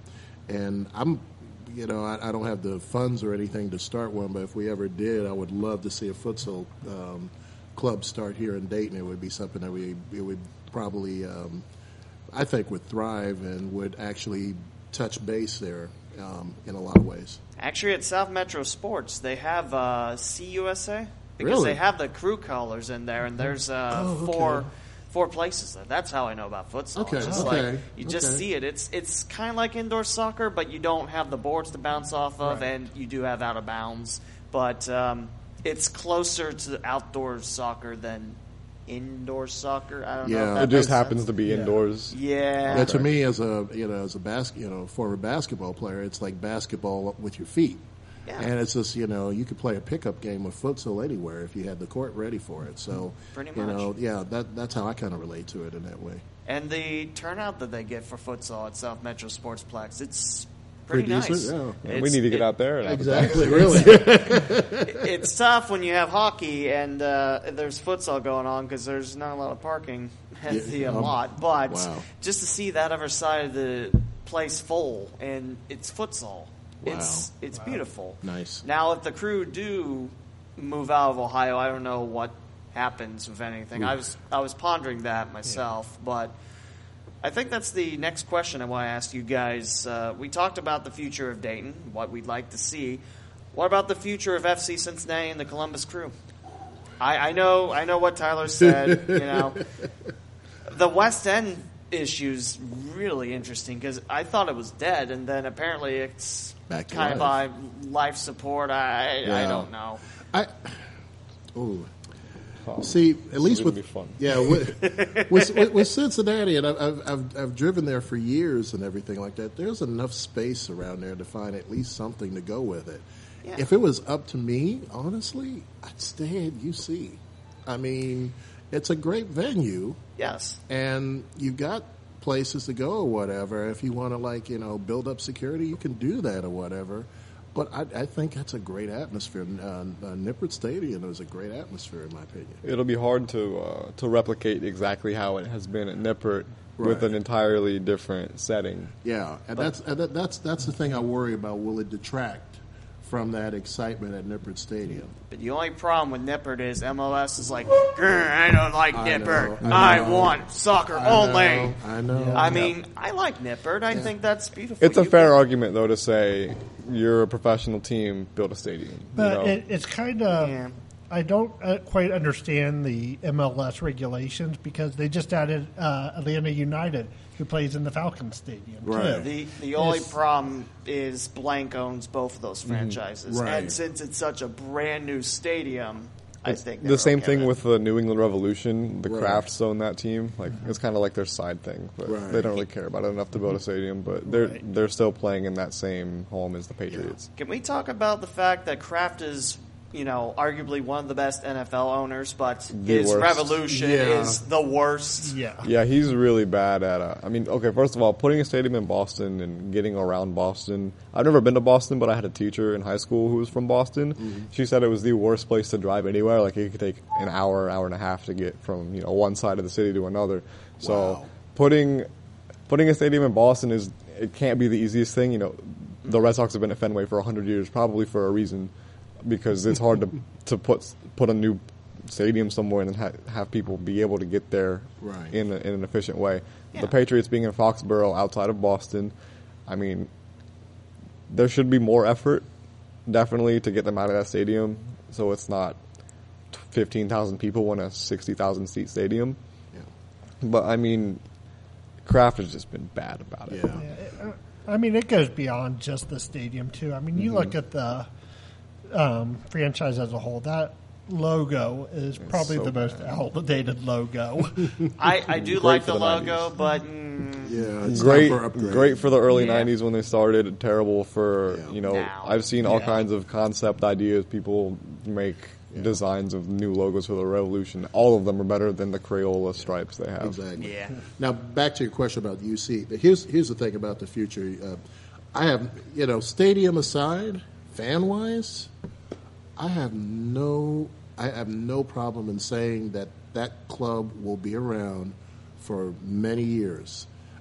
Just last year with that U.S. Open Cup run, that was some of the most thrilling soccer we've seen on these shores in quite a while. I went to a game even. Yeah. The Red Bulls game they had when they should have won, really. Right. yeah. Yeah, but there's no doubt Cincinnati will be around, and I think once they get settled and once they, if they get to be MLS, great. If not, I'm sure they'll survive that and they'll make do with what they got.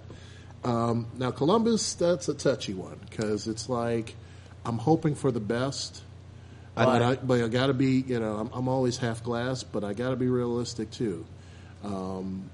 Precourt, Anthony Precourt has put that entire club and the entire city in a bad hurt. And as somebody who has already been through one club that has been taken away, it breaks my heart having to sit there and go through it a second time in my lifetime. It was painful then, and it's painful now. And these are some of the most proudest people you want to meet who love this club, who value this club.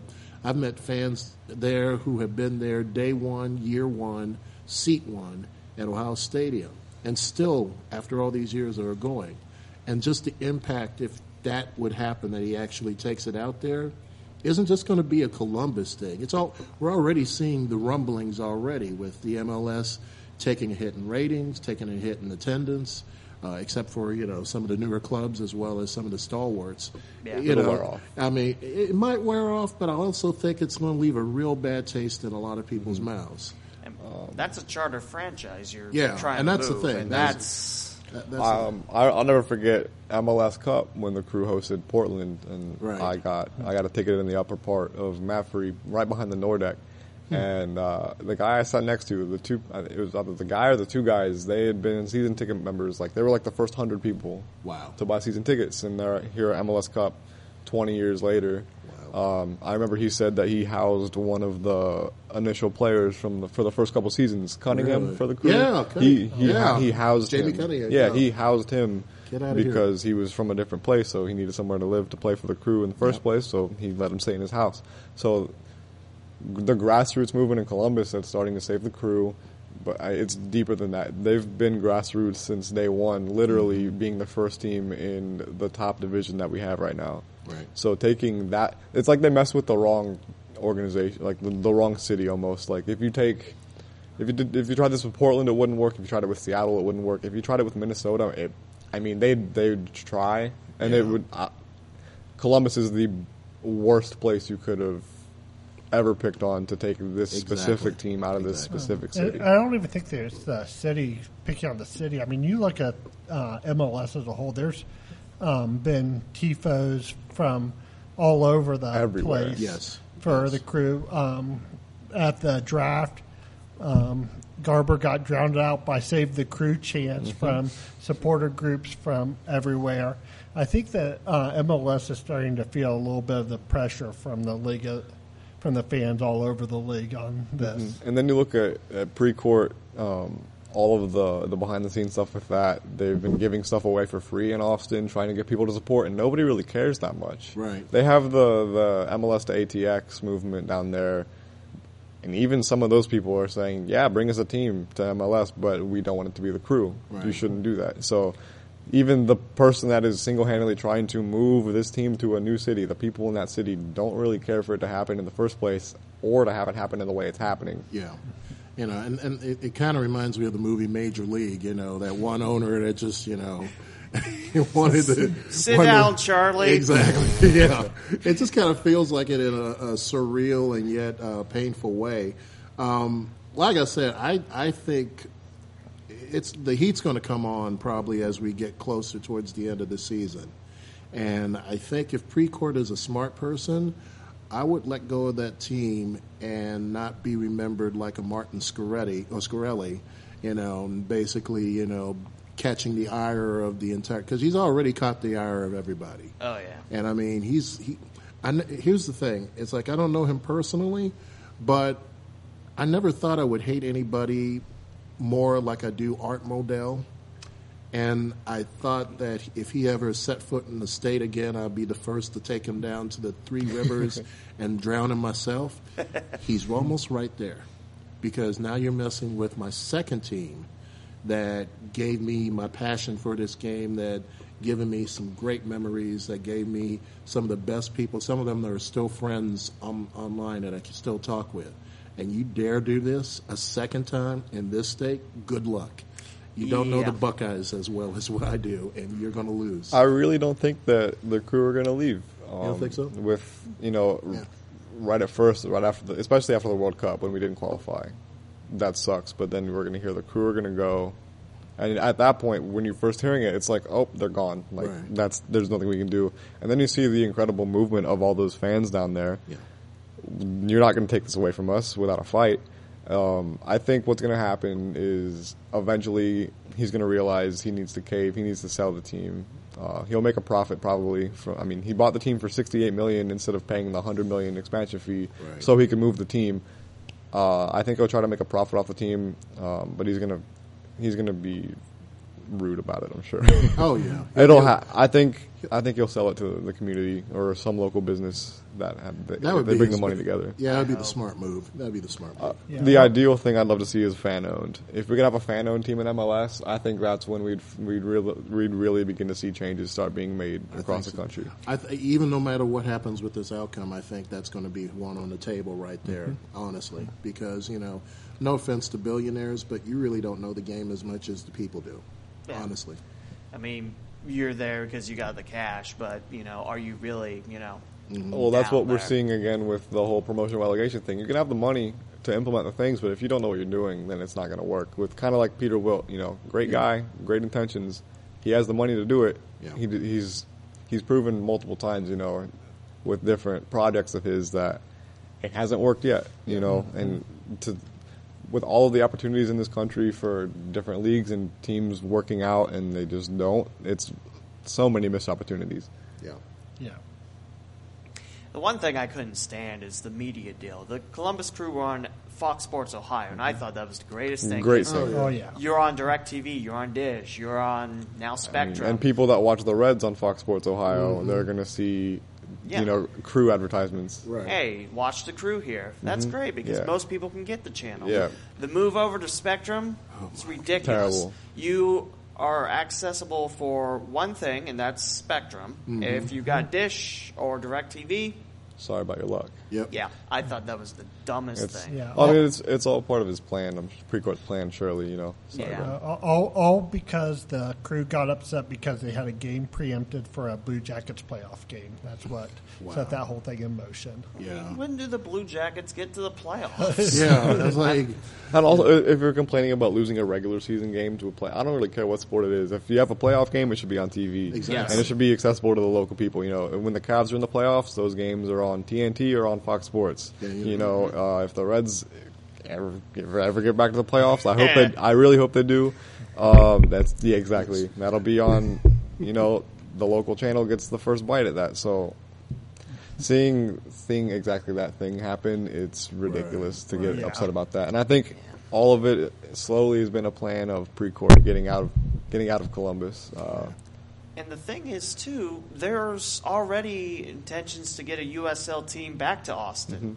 I don't know if Austin it's going to be... Aztecs. They failed a couple years ago, and now they want to build their own stadium. So now it's almost like they're a different entity. They're going to butt heads. And they've been waiting for the MLS thing to see what happens before they pulled the trigger on the new stadium. And MLS just hadn't happened yet after so long, and they were like, we need to start our team. And San Antonio's trying to get in the MLS too. They're not going to be happy. I feel like too many teams are so dead set on MLS. You see with North Carolina FC moved to USL, and then they were like, all right, now that we're out of NASL, let's go to MLS. The Phoenix team wanted to play MLS. They have a plan now to build a stadium to get to MLS. It's like, why are you so dead set on that league when you've proven nothing, really. We'll go win championships after championships in your league and then say, we're ready to do it. And, the Cosmos tried to do it in NASL. They've won multiple times. That's a crime. In the new NASL. And that whole league is falling apart because there's so much to talk about that. But they'll never be in MLS. You're shooting in, it's a needle in a haystack. Like, hey, bring $150 million in, and then we'll talk. Yeah. And San Antonio, when you talked about them, they've got a great club, and they've been around for years. And the Scorpions especially, and then they got bought and moved. I'm pretty sure that's how it went. Yeah, so I'm just kind of like, you want to bring something to Austin, why? And you don't have the support before when you had a club? How are you going to have support here? The Precourt thing is all backwards, If he was going to do it, survey the area, get, see if you can get, is there interest? How many people would buy season tickets? Exactly. Take a tally, And to have zero plan, they have a plan, but to have no, it's just, it's bad how awful it's been, trying to get support for him. And it's sad to see all at the expense of Columbus, with all of that happening in Austin, with his plan falling apart, and then to see it at home, attendance has gone up probably a little bit, not much, but to see the movement there with the fans, it's all poorly planned by him, I feel like. Yeah, I hope Precourt falls on his face on this. I think he will. He will. I think so. And if not, I'll tell you what, he's got to live with the repercussions for years. Mm-hmm. For years. So that's a big thing right there for me.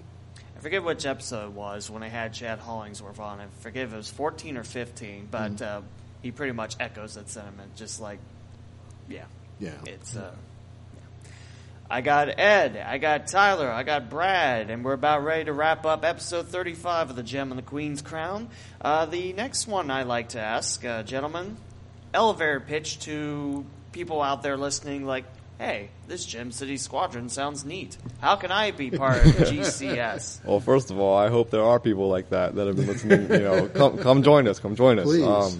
We'll be watching games here at the Yellow Cab as long as the Premier League's happening, which it's never going to stop. So every weekend, if there's a game, we'll probably be here. I won't be here. I'll be at school, but you better bet Ed will probably be here to see Man United play. And let me tell you, this is a great venue to come here in the morning. They've been absolutely the folks here have been absolutely great. The beer is local. The food's there. It's great. We would love to see this build.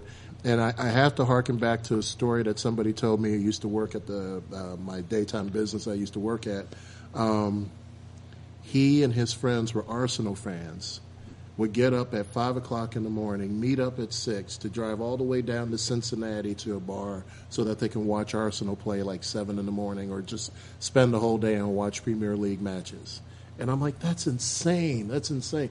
So I'm really glad that the commitment here at the Yellow Cab Tavern, that they've been there and they've opened it up, and you're seeing people come in. I think the largest we've seen at one place was 25, I think, 20, 25, maybe 30.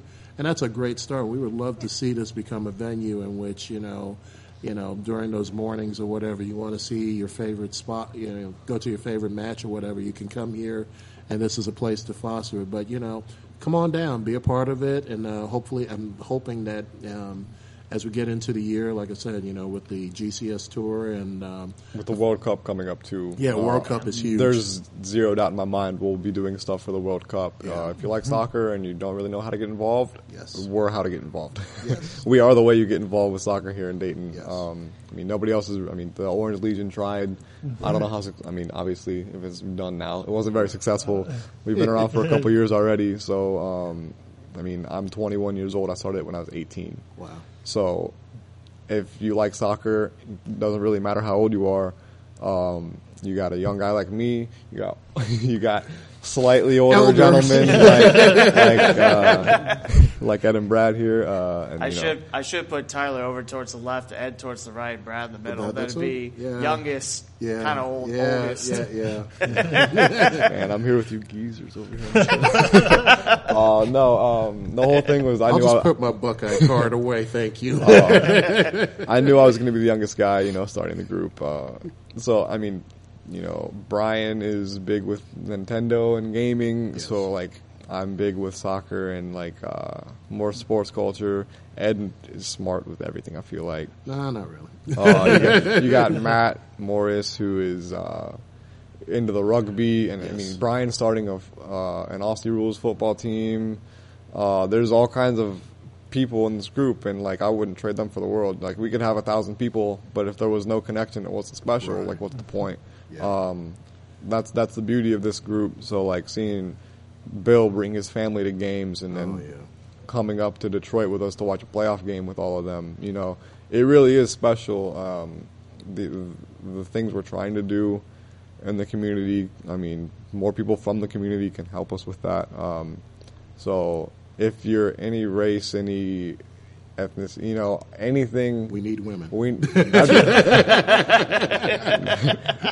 Sorry. Just a bunch of guys right now. Let's get anybody who is interested in soccer, anybody who's interested in Dayton sports. I encourage you to at least talk to one of us. We can give you the lowdown on what we're trying to accomplish. We've laid a lot of it out tonight. Yeah. It's a special group, if you want to have a good time with good people, even without soccer this summer, we're here recording a podcast for the fun of it, and we're having a blast. Oh, yeah. So just imagine, add beer to that. That's a plus. Add some World Cup soccer to that. So. Oh, you did? Brad and Ed's already had a glass. Not a lot, but, No, it's just a glass. It's a glass. I stuck with water this morning, but that's just my preference. That's true. Yeah, you wanted us to come on the show for a reason, connection with local sports in Dayton in the first place, if you're into sports, if you're into soccer especially, but you don't even have to be that into soccer. Right. We can ease you into that one as much as you want. And you don't have to be an encyclopedia of sports. No. You come in, you learn. Mm-hmm. And it's a lot of, we went to Fazoli's those couple times in the winter. Yeah, we tried to get Fazoli's to sponsor us, and we just went there nonstop for a month. They didn't really get back to us on that one. So if we can stick with some local people, hey, maybe we get sponsored by Fazoli's and get some gift cards up in here. Get sponsored by Mike Sells. There you go. Oh, they're so good. Yeah, and what Ty said is flat out, come. This is, when we first started this off, I thought, the 5 C's, club, let me get this community. right. Club, community, city, culture, and county. And that's what it really is about. We could go to Columbus, we could go to Cincy or Indy, but our skyline, which is right outside of our door, this door here, it's Dayton skyline. The food we eat and the restaurants we know and the places we go is part of Dayton. Some of us have our kids going to schools in various areas. We care about what's going on within the Miami Valley area. And we know that soccer has had such a foothold in this region. It's a great thing. The Warrior Classic, which is by 2 or 3 miles from my house, brings out not just Dayton folks, but people from around the country and in various parts of the world, growing the next generation of soccer players. We contribute to the game in one fashion or the other, and being a part of this is one way of doing it. You put your money where your mouth is basically what, Gem City Squadron's all about. If you love the game and you want to support local, this is how you do it. This is how it is. And if you aren't sure, talk to one of us. Come out and have a drink with us at the Dayton Beer Co. or here at the Yellow Cab.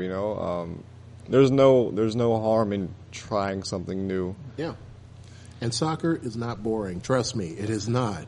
Yeah, if you're right next to the field for 90 minutes and you're not stopping the yelling, there's no atmosphere like a soccer game. And then, hey, you're not going to be there for 3.5 hours or 4 hours like a football game with stoppages all the time. You're going to play for 45, 48 minutes. And you're going to have halftime for 15. Go to the bathroom, get a beer, come on back. 45, 48 more minutes. You're going to be loud and proud for the rest of the half, and then you go home. Like, soccer is really great for people that don't want to spend much time at the game. At the same time, I wish the games wouldn't end. But yeah, really. If it's your sort of thing to get in and out of a game, soccer is your best bet too. There you go. Yeah, I'd like to just kind of reiterate one thing that Ty kind of touched on, which is it doesn't matter who you are. We have all kinds of backgrounds in this group. There's some of us who are computer programmers. We got students. We got some more blue collar people in the group. We fly an LGBTQ flag at the matches too. Inclusion is very special for the game of soccer in the first place. But. Yeah, exactly, and it's all kinds of backgrounds. We've made great friends. Like Ty said, we hang out in the off season just because we like to get together. We're all good friends in the group, and come join us and join our community. Yeah. Like for me, being a college kid, starting a group, I knew I was going to be, talking with people who are probably older than me, different backgrounds. I don't work like a 9-to-5 job or anything. I'm still learning my trade, and I'm a history major, so there's people of all kinds of backgrounds here. And I never thought I'd be great friends with the people that came. I thought I'd be the guy who kind of started it, and then that would be that. I never really knew what to think of running a supporters group, and now going and hanging out with them for games on Saturday mornings when I'm home from school. You become close with the people here, and you learn about their lives every single day, in the group chats and all that. So, it's a special place even if you just need friends. If you need friends and you like soccer, Gem City Squadron, we'll give you some friends because, it's a tight-knit group. So bringing us all together from all the different backgrounds that we're from, it's truly special. Yeah. I plead you, if you're into this sort of thing, no shame in reaching out. And if people want to reach out to Gem City Squadron, what's the best way? Twitter is probably the best way for me, at least. I run the Twitter page. It's at Gem City Squadron. It's pretty straightforward how you spell that. Or you can search us on Facebook under the same name. Ed runs that page. I'm at Ty Whistler. Take Twizzlers, the candy. Take off the S, add a Y in there. If you need to talk to me about it, anything about getting involved, go ahead and message me. Message Ed at Dynamo Ed. Yep. Pretty straightforward, Dynamo ED. I'm at Brad Boldman. Yep. Can I just say, when I was setting this up and I was trying to message you, Tyler, I was like, how can I find you on Twitter? It's like, oh yeah, it's not just Tyler West. Yeah. Even my email when I made it in high school or middle school, it was 937 Ty Whistler. So whenever I'm at the bank or whatever, can I get your email? Yeah, 937. Nope, your email. Yeah, it's my email. Just stick with it. So I probably need to switch some stuff up, but if you can find me on Twitter, that'd be cool. Send me a message. Guys, this has been a lot of fun. Thank you for taking a couple hours of your Saturday and chatting with me about Dayton sports here on the Gem of the Queen's Crown. For Ed Hooper, Tyler West, and Brad Bowman, this is Lee W. Mallon signing off. And we hope you enjoyed this episode, clocking in at 1 hour and 53 minutes. It's not bad. It's a very, very long episode. Not quite the longest, but damn, it is up there. That's what I was gunning for. Second longest. That's fine. Unless you guys have 25 more minutes to talk about. Actually, do you have any messages? Did anyone message? Any questions? I don't think so, actually. Double check real quick. Yeah, we're cool. I don't think I have any questions. Let me check the Gem City Squadron Twitter page real quick. You guys kept pushing out, this week that we were doing this, and I can't thank you enough for that. Oh no, it's very and a lot of fun. Absolutely a lot of fun, and glad we got the chance to sit down and do that. And I'm just kind of filling in the dead. We don't want dead air, so there. No. This is fine. If people, yeah, but no, it's been great. And when we do come back, we hopefully will get back on there and we can actually talk about Dynamo soccer. That sounds lovely. Something I do actually want to talk about. I didn't get any questions, sadly, but okay. just yesterday I started tweeting about an Ohio Challenge Cup for soccer. I forgot to write about that. Talk about that. So basically, I don't have any money, so I can't run an organization. But if people who do have money want to reach out to me and we can plan a soccer league, let's do it. I'm kidding. Basically what I want to do is, take the amateur teams and the guy who runs Club Toledo Soccer, which is an amateur team playing up in Toledo. It's not Toledo Villa in the UPSL. No. Yeah, it's it's a Sunday league team, basically, right. Amateur guys. The guy who runs that team reached out to me with some ideas to start an Ohio Challenge Cup, which I was tweeting about just the other day. Basically, it's like the U.S. Open Cup, but for Ohio. So what we want would be like, if the crew want to be involved, maybe they send their under-23 guys, like they do with the games when they played the Dynamo last year. If FC Cincinnati wants to send their reserves in, even the playing field. I mean, the idea for me is it'd be really cool in 20 years if this was like teams in Ohio want to win this. To get that patch on their jersey, to say they are the best team in Ohio for that year. Basically, it would be probably teams that are able to travel. So the amateur teams that have the money to go from Toledo to Cincinnati for a weekend and play some games. Bring the teams together, and the structure can be there's many ideas it could be. You could have teams come together for a week, play a game on a Saturday, on a Wednesday, and then you're qualified for the next round. Bringing in the teams from the amateur levels that can do it would be fun, and then the more solidified teams in the NPSL and the UPSL, and then eventually up FC Cincinnati and the crew. It'd be pretty fun to see teams want to win this, and the amateur teams would want to prove a point, and they'd want to play the bigger teams. So it'd be pretty cool to see teams across the state, building soccer culture together, and the supporters, man. It'd be a blast going up to Cleveland for a weekend, and then hanging out with the Wampus guys, and then going at them for 90 minutes, and then going home with a win. Yeah. And really flying. There's a lot of heritage and a lot of pride in being Ohioan. If you can bring that into a single competition in Ohio and say who wants to be the best, go prove it. Right. That'd be pretty fun. So trying to find people with the networking ability that I don't quite have because I'm a 21-year-old college kid. And I'm just thinking all the sponsorships, the statewide sponsorships that could get behind. I think if this started in the next 5 years, I think in 20 years, if it's still around, it would be a huge competition for the state. Yeah, maybe not so much for the top teams, but I think the level would definitely improve throughout Ohio with the teams being able to play each other. Something to fight for. It'd be like true rivalries in soccer, like you see in Portland and Seattle. Yep. Or you see some in Michigan with Ann Arbor and Detroit and Grand Rapids. They have rivalries because they play each other constantly. If we can, there's a lot of Ohio teams, but they're spread out in different leagues. If we can bring them together, if it's spread out, if you play a game in May and then you play a game in June, and then you have the semifinal round and then a two-legged final. I feel like people, especially for FC Cincinnati and crew fans, if they can say, hey, there's a chance, if we're the top two teams in Ohio, if we can win our semifinal games, we could play two games against each other every summer, let alone if we play each other in the Open Cup. That'd be a big rivalry, I feel like. And then, of course, I'd want to see the Dynamo play the crew. Oh, yes. Stomp on FC Cincinnati would be more than ideal. But I think there has to be some people interested in growing the sport in Ohio. So that's my little spiel about that idea I had.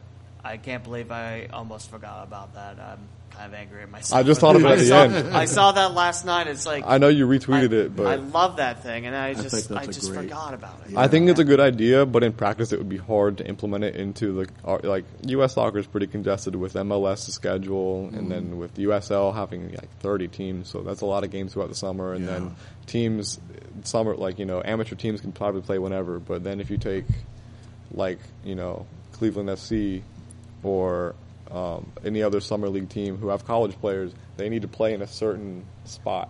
They have 3 months. So if you can fit midweek games when teams don't have games, and it can be very flexible to get teams to be able to travel.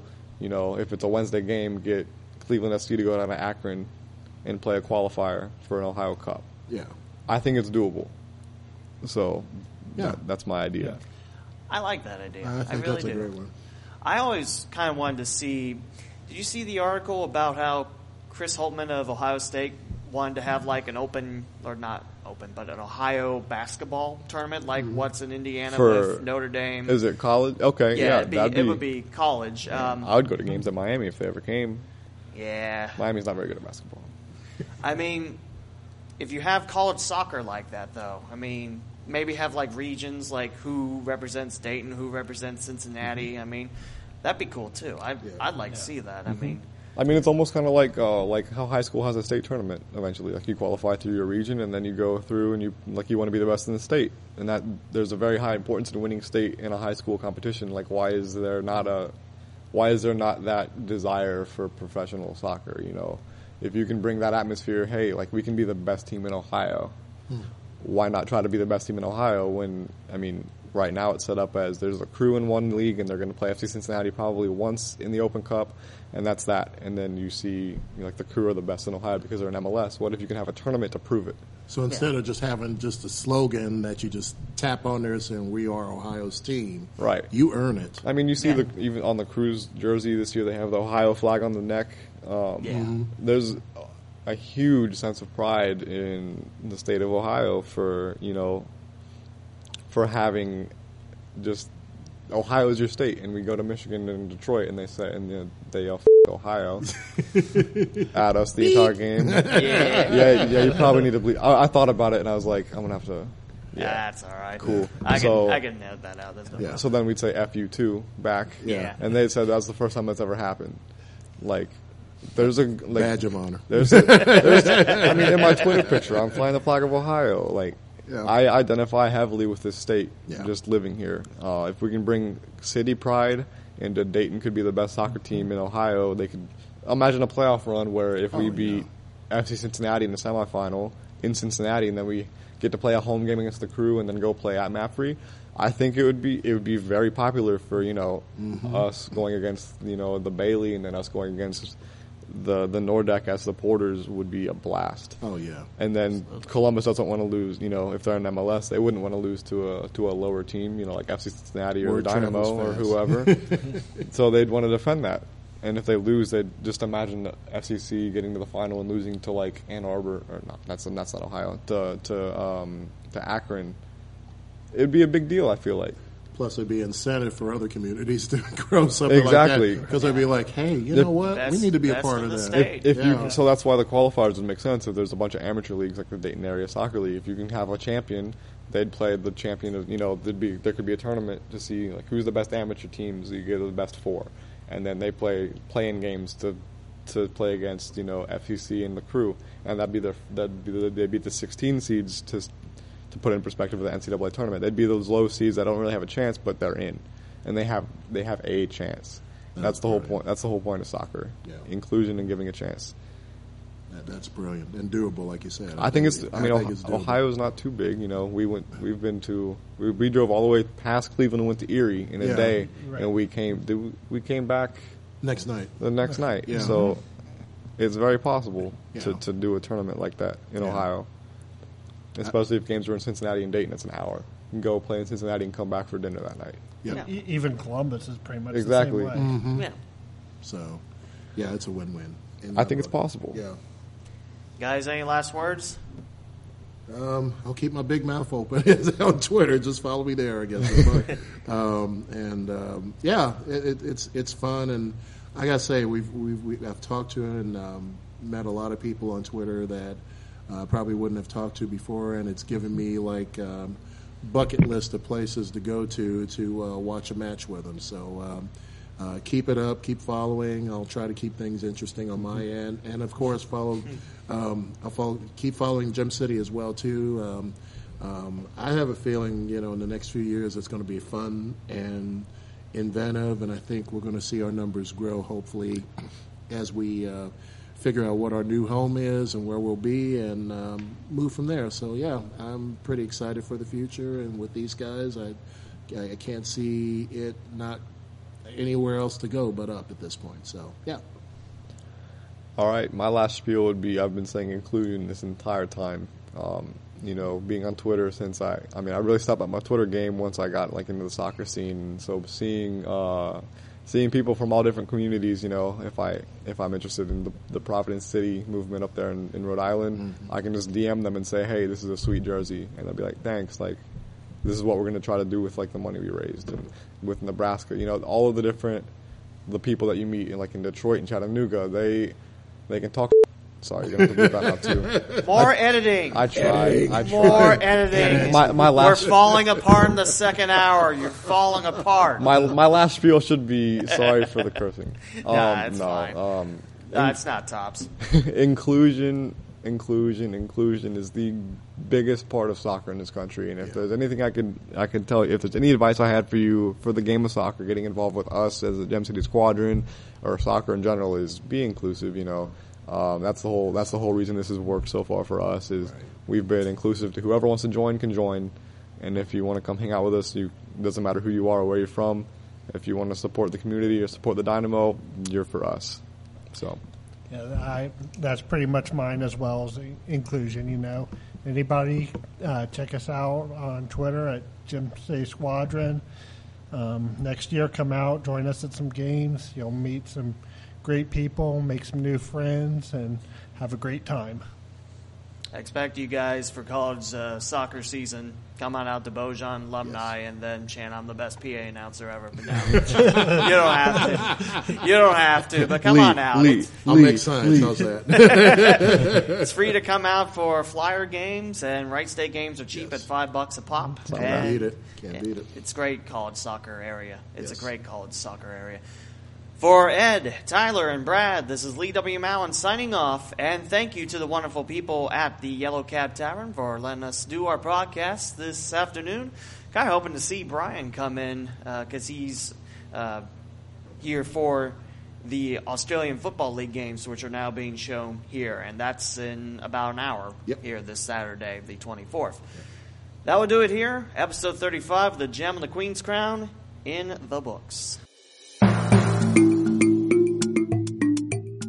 Thank you for listening to The Gem on the Queen's Crown. Follow the podcast on Apple Podcasts, Google Play, the iHeartRadio app, TuneIn, Stitcher, Pocket Cast, Acast, Radio Public, Anchor.fm, Radio Line, Player.fm, Spreaker, Podbean, Podchaser, Overcast.fm, BeyondPod, Podbay.fm, and listen notes by searching Gem in the Queen's Crown. Like the Facebook page, The Gem on the Queen's Crown, and follow on Twitter at Gem on Queen Crown. Follow the host on Twitter and Facebook at The Lee W. Mowen. Visit theleewmowen.com and gemcitysports.com. Music provided by freestockmusic.com.